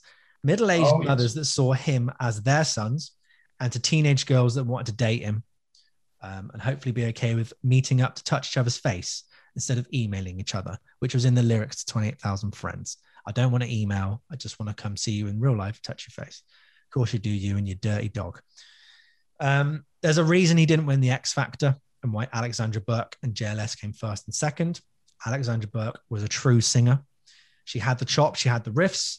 She'd be able to at least perform songs similar to Beyonce, Aguilera, Jennifer Hudson, to that ability. She had the image, she had the sex appeal, and she was the right age. JLS could spread out their image to 4 members, their personality, their USPs, for teenage girls to debate, who actually was the cute one, the silly one, the sexy one, the other one, their songs talk directly to their audience, not indirectly about themselves or them, which was a lot of the Ewan Quigg covers. It was very introspective about him. Again, nothing new. Look at the Beatles, look at 50s music, look at 60s music. Nothing new here. Nope. So in defense of this album, because I get to finish in a minute, compared to Quigg's contemporaries who were also dropped after disappointing album and single sales and who were allowed the luxury, nay, a suitable amount of time to actually make an album, he didn't do that bad of a job for a year 11 pupil who missed out on his GCSEs. He reached number 1 in Ireland. He knocked off Lady Gaga on a top spot. Who can say they've done that with music they spent 7 out of the 365 days recording? Yeah, exactly. I'm not going to shake my head at that, No. And out of the 182,000 applicants that auditioned for season 5 of the X Factor, which he was on, at that point, I think that was a record amount of people that attended or applied. He stayed until the final and got 3rd. So, to quote The Office, what's that as a percentage? That's a landslide, that is. Yeah. That really is impressive. Even that feat is nothing to be, shrugged at. The fact he even got to make an album, considering he didn't win, is another plus point. A life experience, something that a life experience, something that he now, and at the time, seems to take in his stride. He doesn't let it affect him. We all want to do something like that. Musicians, you want to be with the producer, working on these sets of songs, getting the promotion, the dream, everyone kind of thinks about it. Maybe you have different avenues or ways of doing it and what that actually looks like, but he's done it. He's got it out of his system. He didn't have a great time with it, but it really isn't the worst thing I've ever heard. And it's not the worst thing to record in music, especially now when you can look, Henry Wheeler, one of our patrons, couldn't stand Viper. He listened to one song. He's like, I cannot stand it. And you look at the quality of that music versus the quality of Ewan Quigg's. Ewan Quigg's is a lot more slick, a lot more pristine, a lot more professional. All the lyrics are decipherable. A lot of Vipers I don't get. But I think if Ewan Quigg teamed up with Viper and maybe they did a whole album together, Tig Old Bitties 3. No, you missed it, Marv. Go on then. What's it going to be? Tig Old Ewan Quiggies. Oh, what about Quig Old Bitties? Quig old. Oh, that's good. Go on, you say it. Quig Old Quiggies. Or go with the popular Bristol restaurant chain Quigley's. Quig Old Quigley's 4 with added chips and gravy. We're just smashing this out of the park. I'll tell you what, Ewan, if you're listening, because he's going to listen to this as a bloody international. Of course he is. Come on down to Bristol, right? Mez will get you a coffee. I might get you a croissant. Yeah, we'll record you. We'll get some tracks done. I'll ask Viper for some instrumentals because, Viper's definitely got some music. He's released about 15 tracks since we last been on. We'll get it down.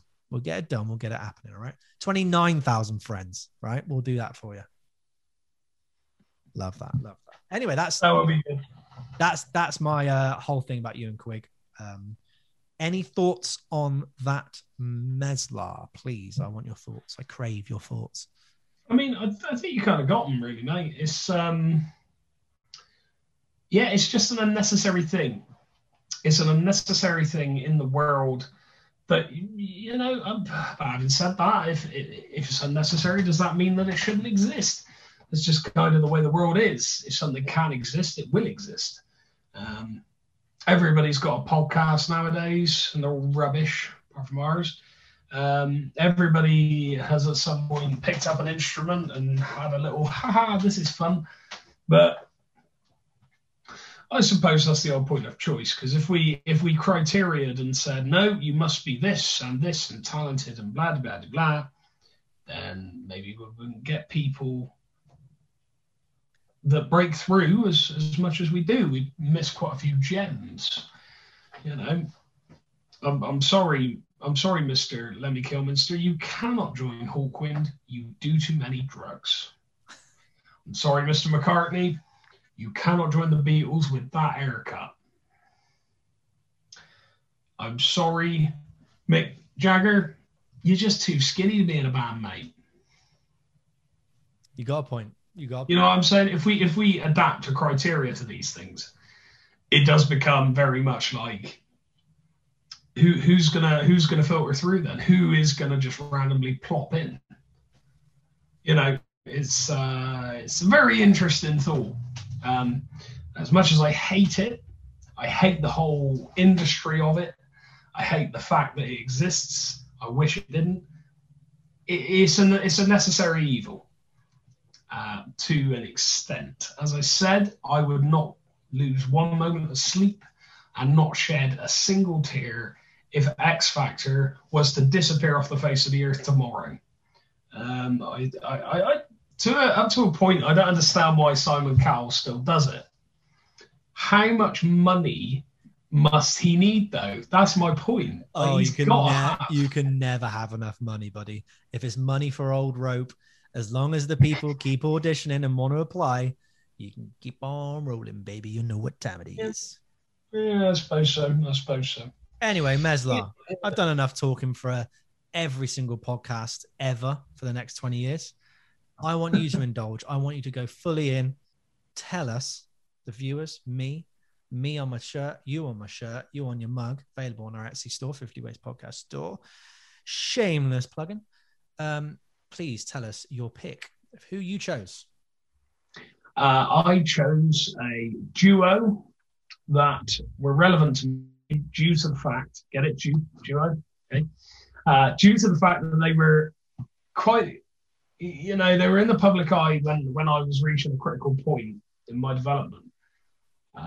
It was 10 years ago that this album was released. I tried to go for the first album, but Spotify does not possess it. So that's on me. However, I have picked Jedward, and the album is Victory. Now, this album was released, as I said, 10 years ago. 10 years ago, in a month, actually, depending on where you're from, was released on the 5th of August 2011 in Ireland, and it was released on the 15th of August 2011 in the UK. It was the 18th best-selling album of 2011 in Ireland. It had 3 singles. It had Lipstick, Bad Behaviour, and Wow Oh Wow. Lipstick was used for their Eurovision Song Contest entry, so think about that. They were on the X Factor, they did an album, and then they did Eurovision, representing Ireland. They came in 8th in Eurovision, which is apparently the best Ireland have done in a very, very long time. Wow. Genres. It is classed as pop and synth pop, which I absolutely anatomically agree with. Now, most people kind of know who Jedward are. Twins, John and Edward Grimes, born on the 16th of October 1991. They obviously come together and form Jedward. However, I remember at the time thinking it was quite greedy of Edward because he had his whole name and John only had a letter. But they're an Irish singing and television presenting duo. So already we've got 3 streams here. We've got X Factor presenting things, and we've got Eurovision. I haven't even got into it yet.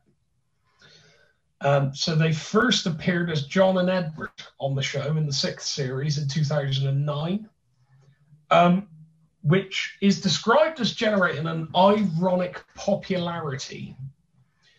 That was described as the Jedward paradox, and they finished in 6th place, and they were obviously represented by Louis Walsh, who is also Irish. And I get the feeling that's the reason why. He was their mentor. They've since done, like, I think, is it 4 studio albums? I think I saw. I believe they've done 4, yeah, or they're on their 4th. Yeah, so they've got 3 albums on here with like the 4th one. So yeah, they released this. I say A. They released 3 singles last year, no album. They released 2 singles in 2019 with an album. And that was their last album in 2019, actually, Voice of a Rebel, which I have not listened to. I'm not going to lie about that, because that's when you stumble on yourself, you see. Yeah, so it's unsurprising to see that one of the singles from that album, Lipstick, the radio edit, is at the top of their list on Spotify with over 7 million plays. It's unsurprising to me because they very much were presented as the full package. They were quirky, they were niche, you know, twins performing together, and they could sing, they could dance, they could act, they could so say write. They starred in the documentary series about themselves called Let Loose in 2010. They presented a children's TV series in 2011 to 2013 called OMG Jedward's Dream Factory, and also Jedward's Big Adventure 2012 to 2014. They were in Big Brother 8 in 2011. They were in Celebrity Big Brother 19 in 2017. And they finished as runners-up. They were in Celebrity Coach Trip 4, which I've never, ever heard of. These are all Viper albums, by the way. Yeah, they sound it, don't they? Their combined net worth was estimated at €6 million in September 2013, and they have been ranked as the 5th most financially successful former X Factor UK contestants. Say that after 10 Newcastle Browns. So, I'll level with you, all of you, including you.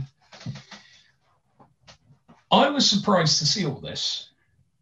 Now, obviously, I was aware that they did music. I was aware that they did an album. I was aware that they could sing to a degree, you know, good enough to be an X Factor, however good that is. But I was not aware of the full extent of what they've actually done. And it's enormous. There's so much of it, as I've just briefly listed off. Not only that, but wait, there's more. It's quite shocking when you think about it.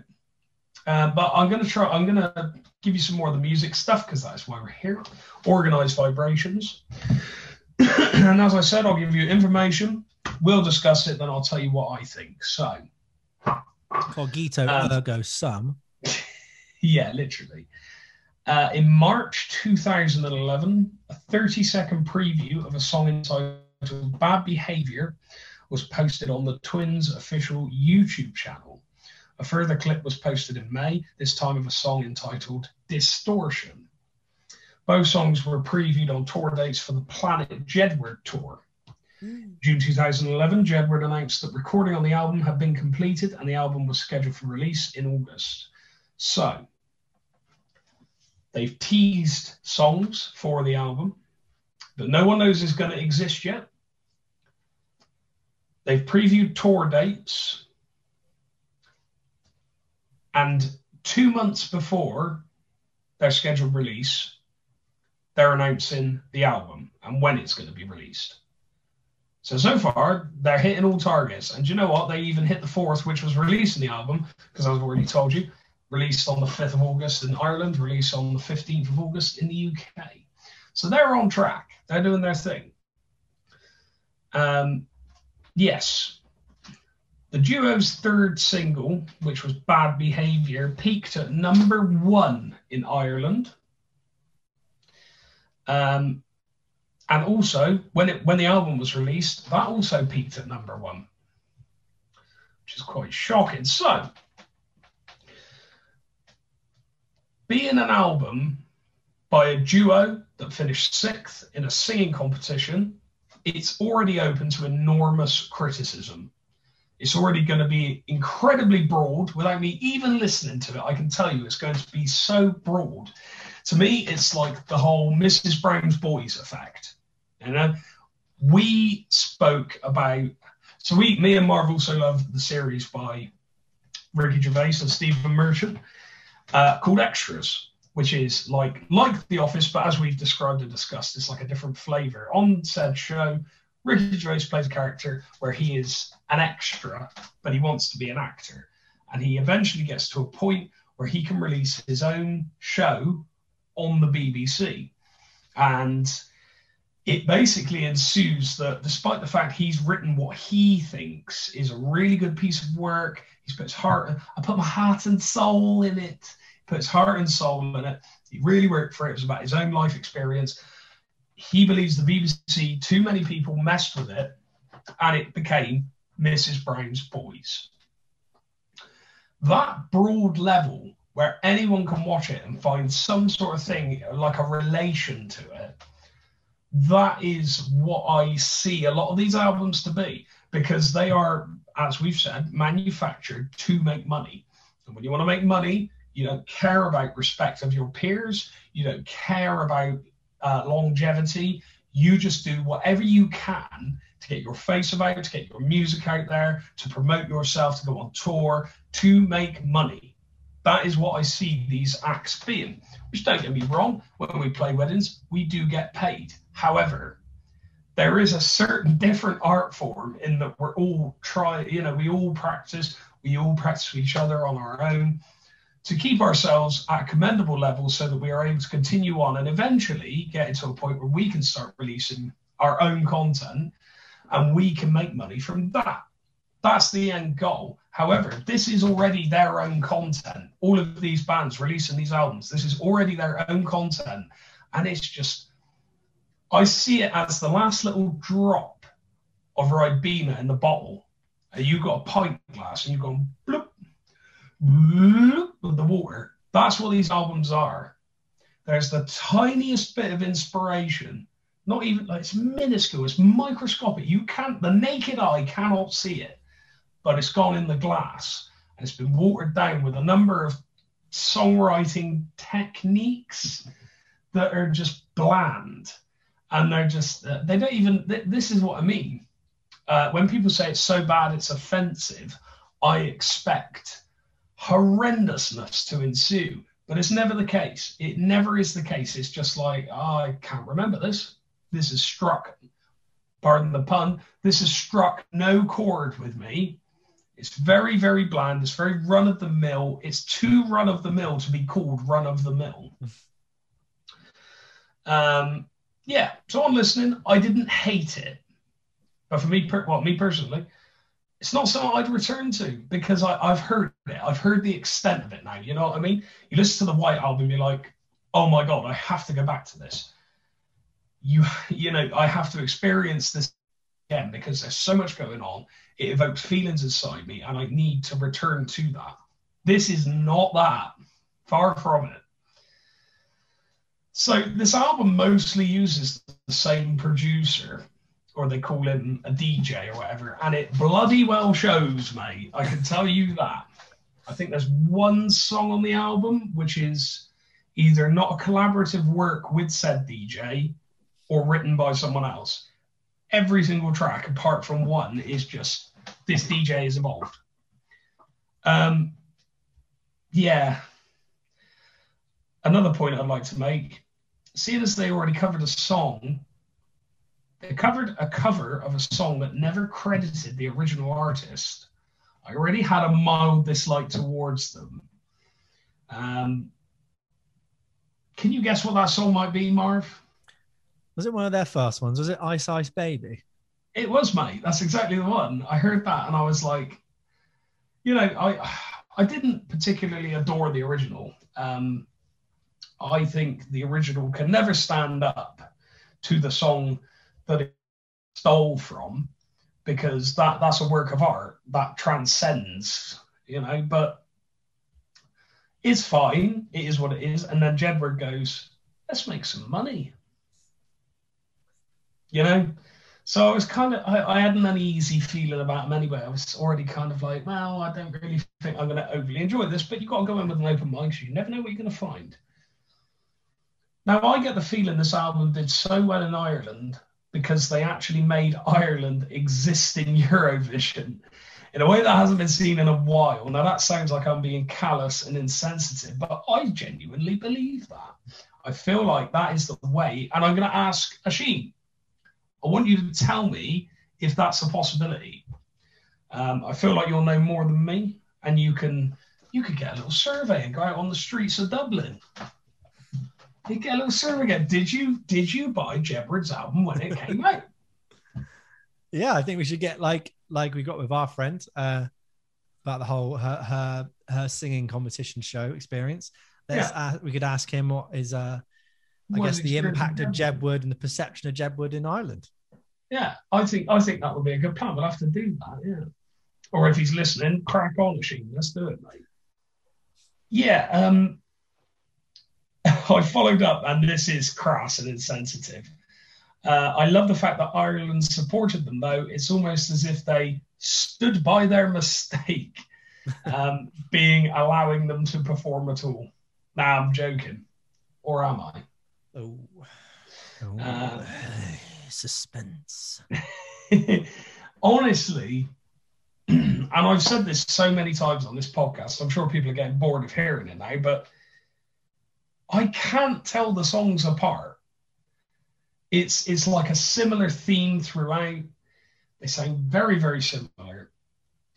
But also, at least they have a sound. You know? You listen to it, you go, this is Jedward. Yeah, sweet. I know what they sound like now. I know people that have really gone over the top and been like, oh, the worst voices I've ever heard.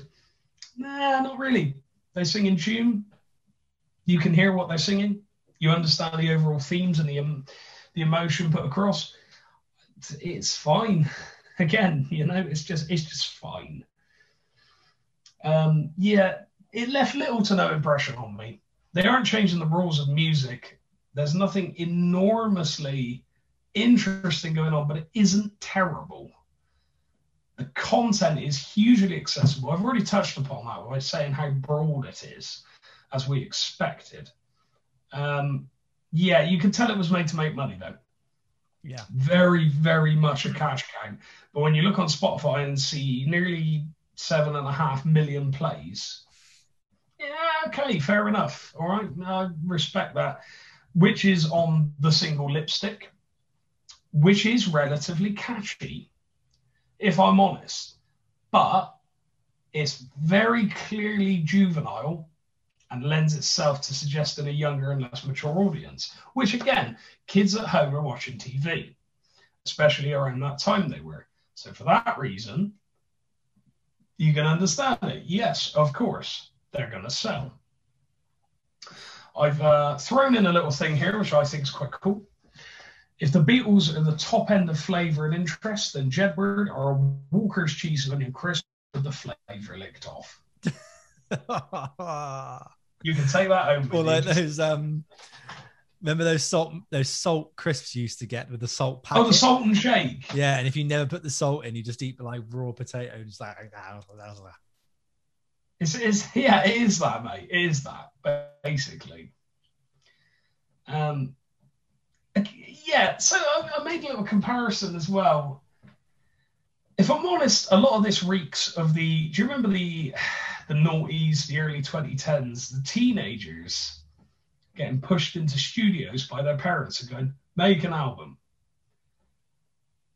So like someone like Rebecca Black, Yeah. that whole thing with Friday, that's how it feels. Like the songs themselves, that's how they feel. They're very inoffensive because of how broad the audience is and the age of some of the younger consumers as well. Yeah, it's great. It makes money, but it doesn't stand the test of time. It's dated. You can hear it. You can hear 2011 oozing through those tracks. It's a very obvious thing.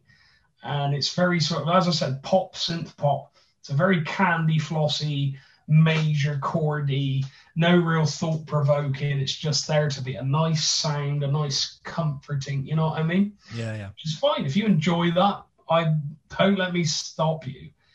And something that did sort of shake me up a little bit, but also made me realize it just feeds back into something is that a lot of the songs cut off what feels like a little bit earlier than they should have. And then the next song starts really quickly. Yeah, totally.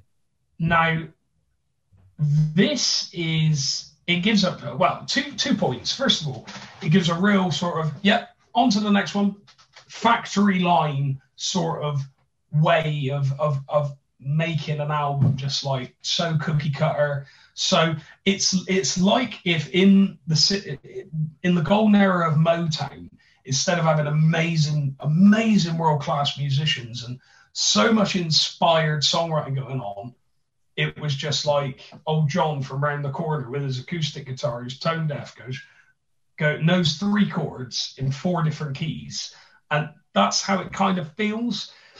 Obviously, it's not like that logistically. The production is extremely polished. It's very, very obviously very, very well produced. And that's part of the reason why it oozes 2011, because it's so sheen, it's very, very clean, it's very sort of, there's no mistakes, all of it's gridded, you can hear that. No real instruments, nothing like that. It's very, very factory line, that sort of thing. However, I thought about this as well, and I only just thought about this, so it could be one of 2 things to my mind. Either they were like, get that done, sort that out, produce it, out it goes. Or they wanted to keep your attention, so they made the gaps in between the tracks as short as humanly possible. So it's like, bam, on to the next one, bam, let's go, bam, bam, bam, bam. And it's in your ears and you're listening to it before you've got a chance to think about it. Here's another one, and here's another one. It's like, good salesmen, they sell themselves, but also they're very quick. Yeah. Or the TV. Marv, have you ever noticed you're watching something on the telly, good volume, you're chilling, and then the adverts come on and suddenly you're blasted back against the wall with how loud they are. Yep. If that's the beauty of it. That's what I think it is. Or maybe it's like it's a marketing ploy. It's like, before you've even gotten over that track, here's another one for you to yum up immediately. Do you know what I mean? It's very, very unsettling. I keep my speaker just here. In fact, I'll turn the camera. Go on. There she is, the old Bose. So I keep that there, and I'll sit here, and I won't have it on mega loud. So both the speakers are coming at me, and I'm hearing everything. But for it to be like cut off, start, like immediately off the cuff, I'm like, whoa, like, good grief. What a quick thing. Is it like that on the Ewan Quigg album? No, it just feels very natural, one song after another. And again, this is, 2009. I don't think, streaming definitely was not really a thing. No. 2009. Maybe in 2010, 2011, it started to maybe creep up slightly. With how people were ingesting music? Yeah, absolutely. I mean, obviously, as time went on, most, despite the revival of vinyl,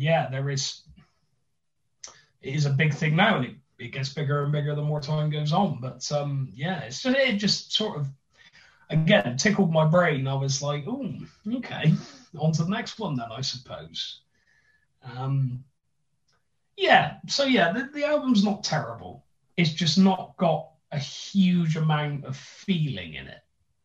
It's very, very sort of bubblegum pop, very processed, very, very sheen production. It's what you'd expect a Jedward album to be, which again, at least you know what they're about. Which is more than can be said for a lot of artists. You know, they've got their sound, they know what they want. But yeah, there isn't a single real instrument in it apart from vocals. Like, not a single one at all. Wow. I did not hear a single instrument on my listen. No guitar? No. Wow. Okay. I'm pretty sure it's 100% synths. Which is, again, interesting in itself. It's very bland, though, because with that sort of synth production sound, you know there's going to be zero in terms of dynamics. It's just going to be one big line, and that's it. And with no sort of contours or, as we said, peaks and troughs, you're gonna lose focus on that really quickly. I mean, at least I did. Having said that, it's not 12 songs repeated in different keys. It just sounds like it is. At the end, I was trying to remember certain songs, but I couldn't. And then I sort of like, oh no, that's that one, isn't it? Distortion's a bit cringy because they spell out half the word and then say the rest of the word. Don't do that. That's just, go away. Yeah. The other thing I wanted to point out, Lipstick peaked in Ireland at number 1. It also peaked somewhere else, but not at number 1, but at number 3. Ooh. And it is in the last country you'd expect it to be, and that was Austria. Wow. It peaked at number 3 in Austria. Very, very weird, very odd. But having said all that, they're not bad people. They are involved in loads of charity work over the years. They've done pantomimes. Is there anything that Jedward, or as I put in brackets, Louis Walsh, can't do? Yeah, it's just there's a lot of stuff going on. I read quite a lot about their cultural impact. This is very cool. So, whilst on the X Factor, Jedward's fans included Pixie Lott, Robbie Williams, Brian Cowan. They also backed the singers, while Leona Lewis said she was worried about them. And 2 leading British political parties, Labour and the Conservatives, I don't know if you remember this, Marv, they each released campaign posters parodying the twins. No, I don't remember that. Very odd, because I don't remember it either, but apparently it happened. Gordon Brown came under fire in November 2009 for describing Jedward as not very good, and later apologised for doing so. Very odd. Following this, Louis Walsh stated, so Gordon Brown and Simon Cowell both have something in common. Neither of them know what the public want, which all I can think of is Kitty's got claws and will scratch. David Cameron admitted that he enjoyed watching The X Factor and that Jedward were his favourite act. He also bought a T-shirt with their faces on it. The Irish Independent called Jedward Tone Deaf Twins, even though the pair were voted more popular than the Beatles in a teenage poll. Comedian Oliver Callan has parodied them on his show Knob Nation. That must be your favourite show. Knob Nation, eh? They were also in Sharknado 3, 4, and 5, 2 of which they starred as themselves. And we're on to the last bit, which is awards and nominations. So in 2009, we had the Loaded Laughters Award. for the funniest double act, for which they were nominated. In 2010, the Sony Radio Academy Awards nominated them for Best Promotion, and they won. Then in 2011, the Loaded Laughters Awards nominated them again for the funniest TV personality. Didn't win it though. It's not that funny then. What? Not that funny then, are they? There you go, mate. 2011, the Marcel Bezakon Award.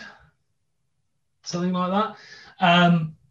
Lipstick won Best Song. So that's obviously a small undiscovered nation. And then we have their TV show, OMG, Jedward's Dream Factory.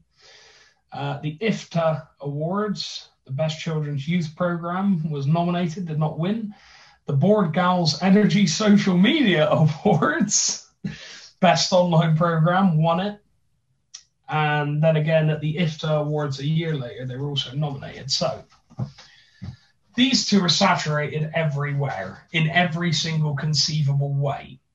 There is so much going on. They can present, they can sing, they can dance, they can make TV shows, they can act, they've been in movies, they've been in pantomimes, they've had cultural impact and influence, yet their album's dull as anything.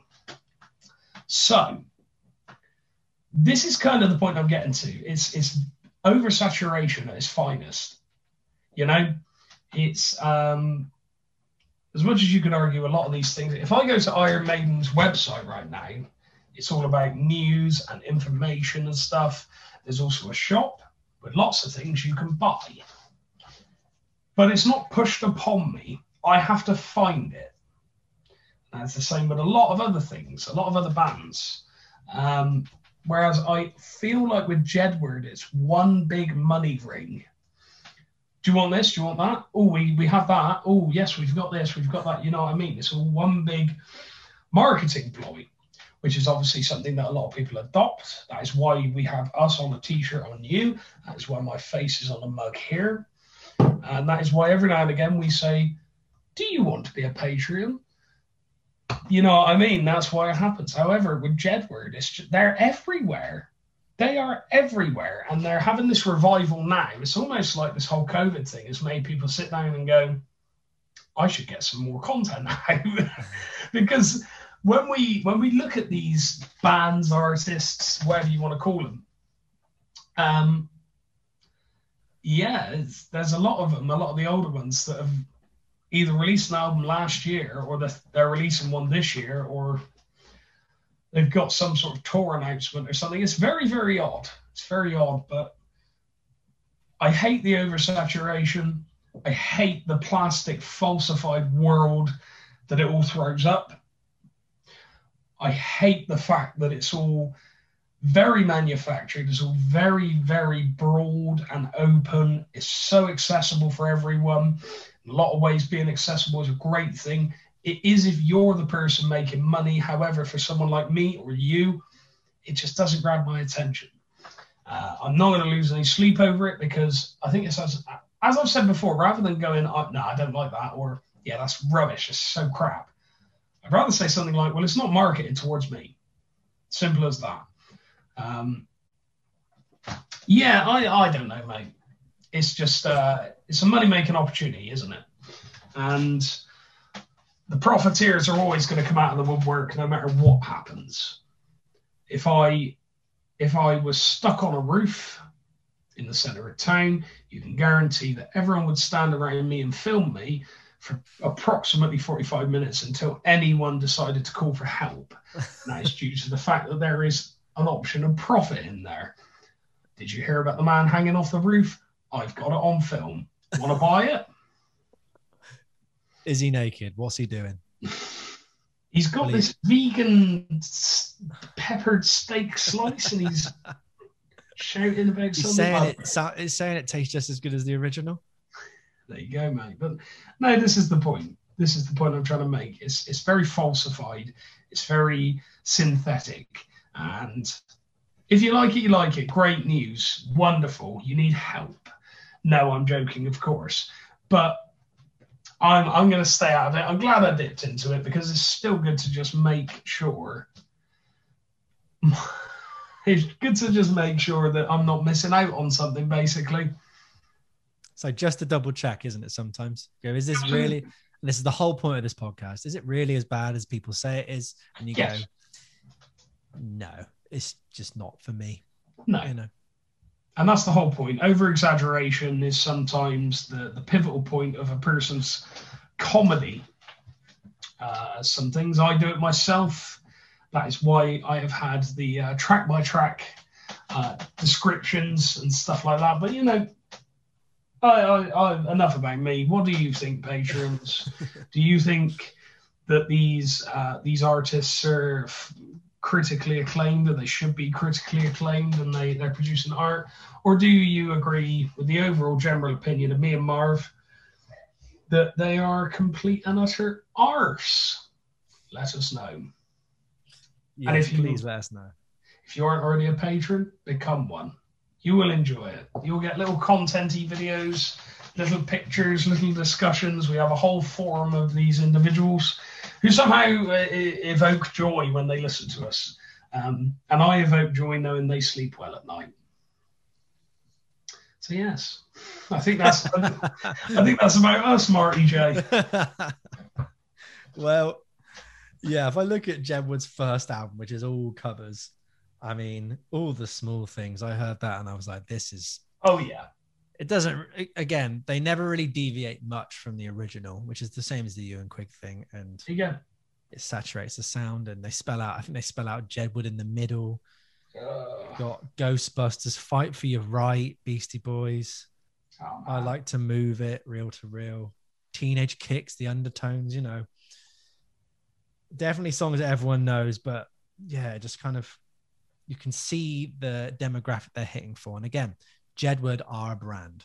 And like you said, they're just going to monopolize that brand, do whatever they can. But also, when we have a look at the game we're about to play now, that is James Merritt wins an X Factor contract. You see that maybe they've kind of had to be coerced and forced into doing this. Maybe due to sales, maybe due to everything else. So let's have a look then. So Merritt is going to play the Mez Wins X Factor, has a contract game. So if we look around 2008, 2009, there he is, the happy camper. He's just won. There's his guitar. He plays that when he gets back from orphanage.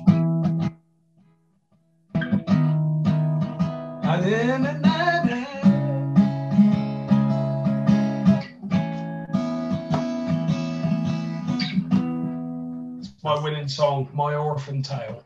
Nice. I like that. And in the video, you can wear like a foxtail, so it's kind of like funny. You know, takes the dark edge off of it. You know, not that we want to make fun of people who are awful. Takes away from the scandal when the son picks up that my parents aren't dead. There you go. With the quote of your mum saying he was round for a pasty last week. There's just a photo of you absolutely just so like that. So if we look around 2008, 2009, when the X Factor was still claiming to be awarding the winner of the show a £1 million recording contract, unbeknownst to the public, this was not true anymore. It had in fact been changed to £150,000 advance on their first album. Now, the contestants who signed contracts were sworn to secrecy about this change, along with a clause that prevented them from saying anything negative about the company, the personnel who worked for the company, and especially Simon Cowell. Oof. So, here comes the game. Bear in mind, you can still be awarded the £1 million if you're kept on to make 4 albums, Mez. You know, so if you look at Jedward, I'm making more than that after my 4th album on a major label. There you go. But look at Jedward. They've done 4 albums. They're awaiting a 5th album. That is how long typically these psycho contracts are. So maybe, you know, if your guitar doesn't fall over, you can hang on till 4. But really, not a lot of people, I think only maybe less than a handful of people have stayed on for more than 4. Okay, so Mez, you signed the contract, you're ready to go. But first, can you pay for location costs, filming, wardrobe, marketing, the producer, photo shoots, travel, vocal training, sound costs for a TV performance. You know, you pay for that out your advance. That's fine. We'll chuck that on. So you got 150,000, right? That's advance. Go make your round, but pay for that first, right? But you can make 15% of the merchandise and single and album sales. You know, you're making, you know, that's not too bad. With another 7.5% from your headline tour, which we will get to. You know, you'll get there, mate. You can still chase those dreams, live in that penthouse in LA, you know, invite people over for coffee. Just sell a lot of copies, all right? Just sell a lot of copies of your Orphan Tale, James Merritt. And you got this platform now because you won the show, right? General public, they bloody love it. They loved everything you did, right? They'll buy your music. They'll be fine, all right? Okay, fair enough. Oh, I forgot some added expenses, mate. Okay, let me add another one on. So we can put your TV ad for your new single. We'll put it in the first ad break for the X Factor, right? Because, you know, the song that we picked for you, because like Orphan Tale's good, mate. But like what we'll do is I think Lean on Me by Bill Withers, you know, I think that should be your first single because I know that you love that song, right? I know that's like your favorite song. So we just know because we're the producers, we're the people who have the record contract, right? You know, we can make you good at that, right?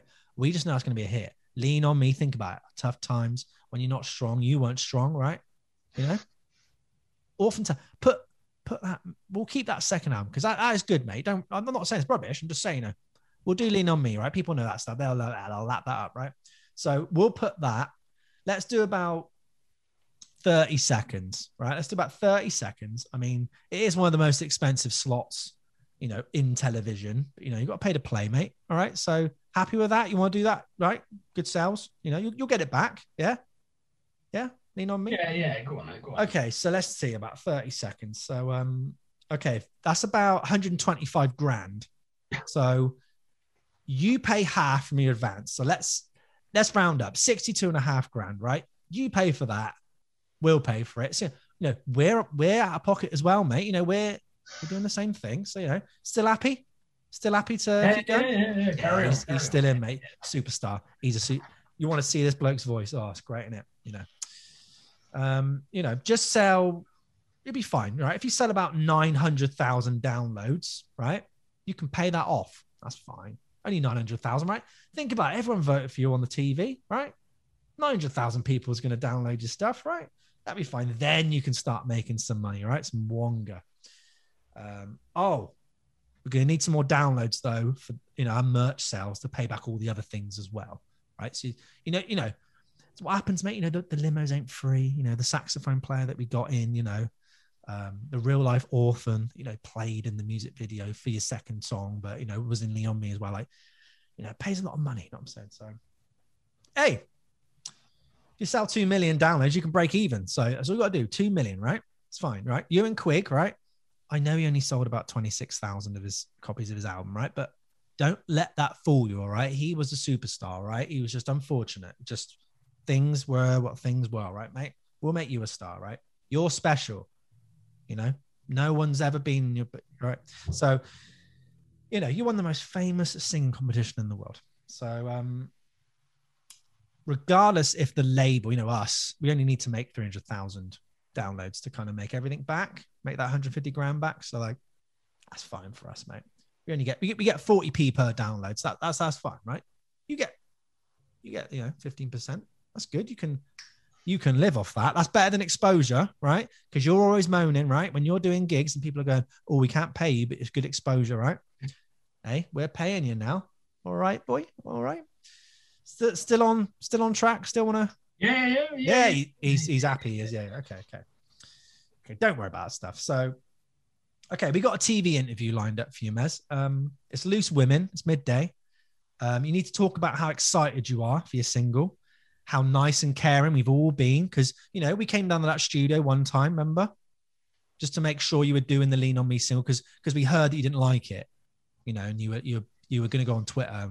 We had to delete that post because you were getting pissed off about Simon Cowell, because he kept telling us, because he was, you know, shouting at us, and then we were shouting at you to be like, you know, we're taking your Twitter away from you, like record this song or else, you know. But like, obviously under contract, you got to be positive, you know, like you can't slag us off, mate. So, you know, say how nice and caring we are, say how not controlling Salman Cow is, you know, how good he's been for your career, how happy you've been. You happy to do that? Happy to, yeah, all that stuff. Get a B studio audience. Yeah. Right. Do you want to wear some nice clothes? Nah. No, sure. I mean, I'll wear this. Well, if you don't, the contract might go bye-bye, mate. Oh, really? Oh. How about this? Save that for your second TV appearance. Yeah, okay. We'll save that. That was all right. So, okay, we're going to skip to 12 months later here. There's no second single planned. Because your first, you know, Lean on Me didn't actually do very well. Wasn't our fault.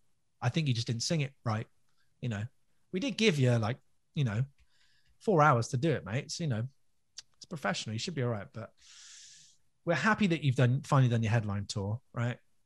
You got to play Butlins and Minehead, right? That was the dream, wasn't it? That's the dream, wasn't it? Yeah. Must have been fun. Mm-hmm. We would put you on the Brits to perform, but I think that's about like $100,000 for us to kind of, you know, chuck you on there. That's usually the fee.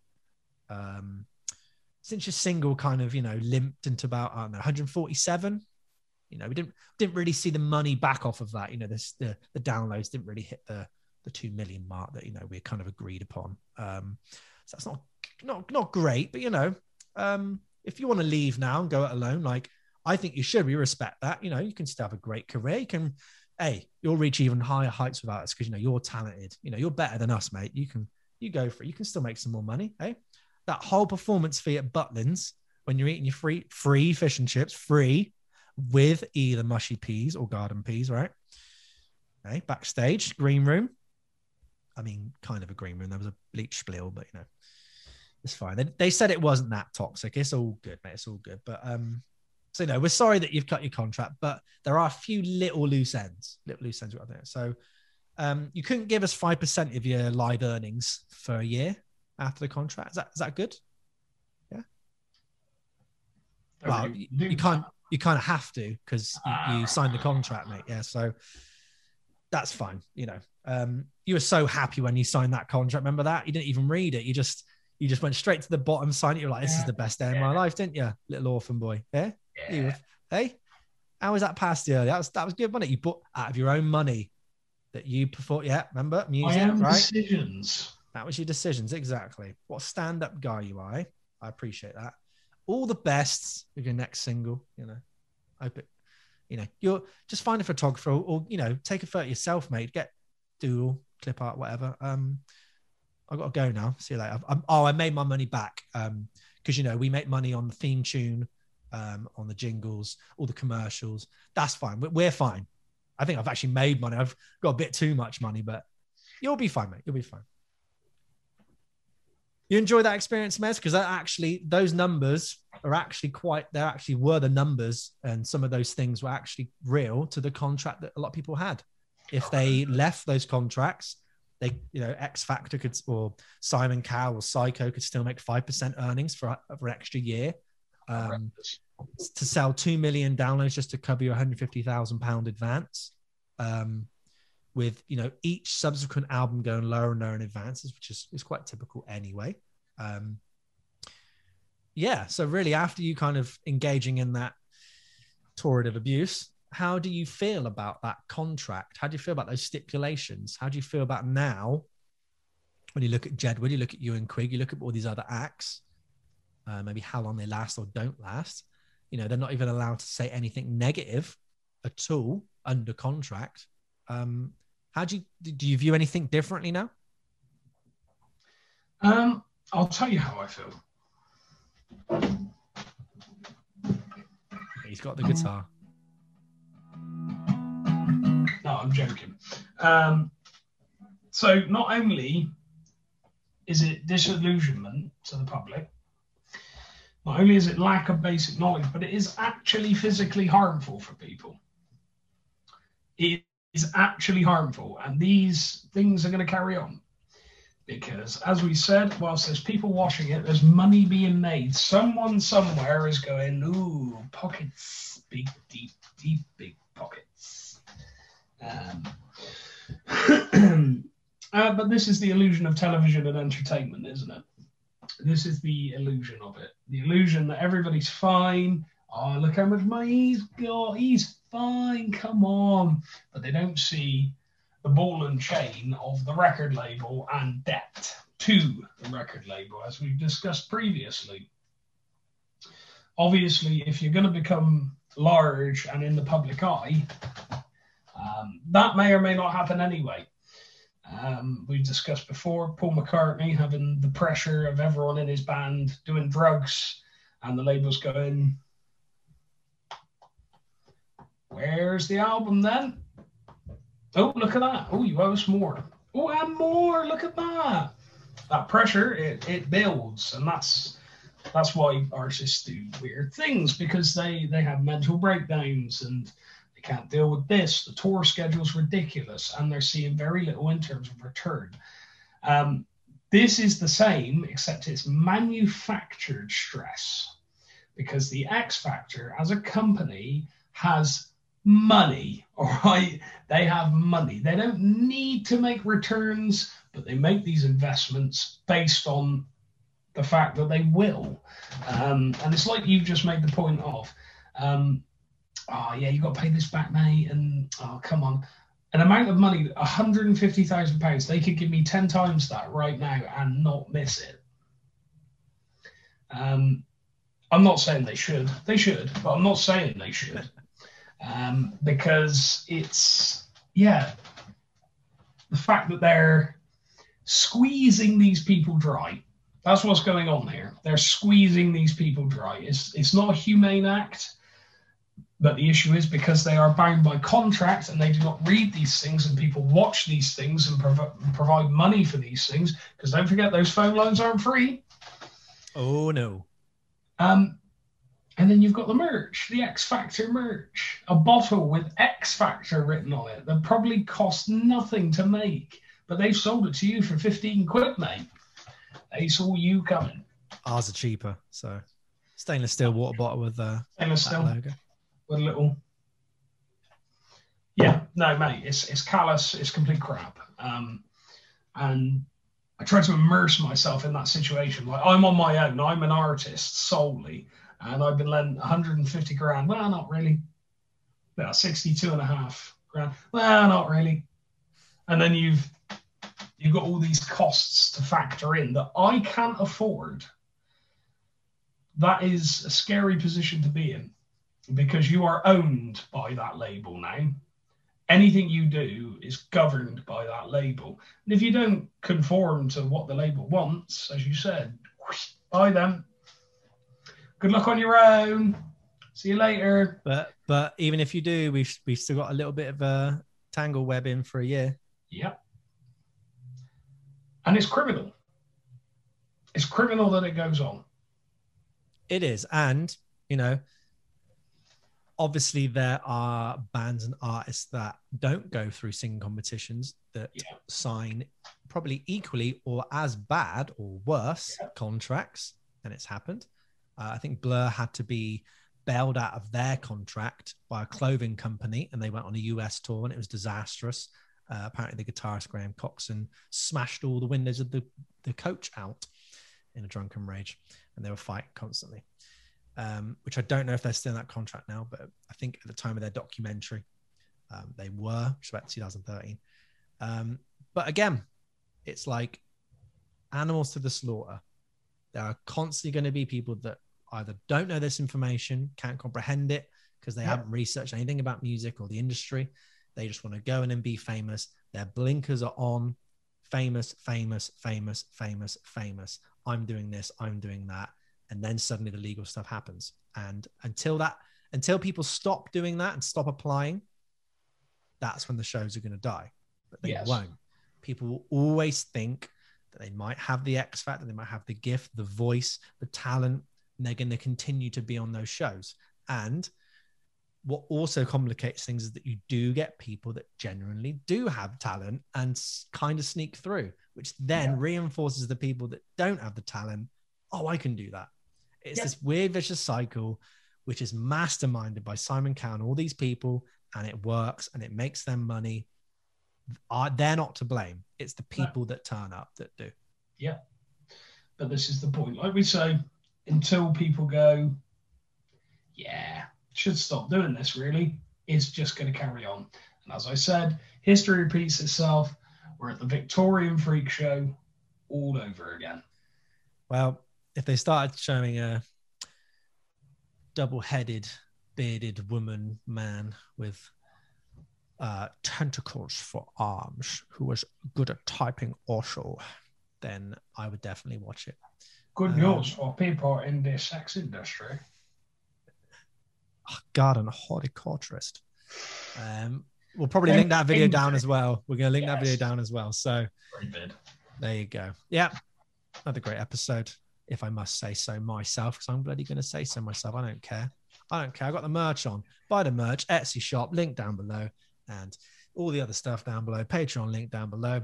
We're back. Mez it's balanceable on your mouth. They are microwavable and dishwasher safe, even though it doesn't say it. And they're vegan. And they're vegan. So take that, all you meat eaters, right? And Mez, he's already 1 for 1 on his vegan pepper steak slice. So go take that. Ginsters, hey, if some fall off the truck, you need to put them somewhere. Mez's house. Go get them. And shall we see what we're doing next week? I'm going to have a look. Have a look at my planner. Right. So this is where I need my readers. Oh, I need my readers. Oh, we're going to do The Main Songwriter Leaves. And I think the album that I will probably choose, or one that's in contention, is going to be Rude Box by Robbie Williams. Oh, not Rude Box. Why are you so nasty? So there you go, kids, ladies, gentlemen, boys and girls, all them lot across the nations and the aliens. Have a good one. Have a safe one. I'm going to go skateboarding now. You're hard. Could be hard. Could not be hard. I'd come back. Shell of a man. Say something funny, Mez. Go on. I ain't got anything.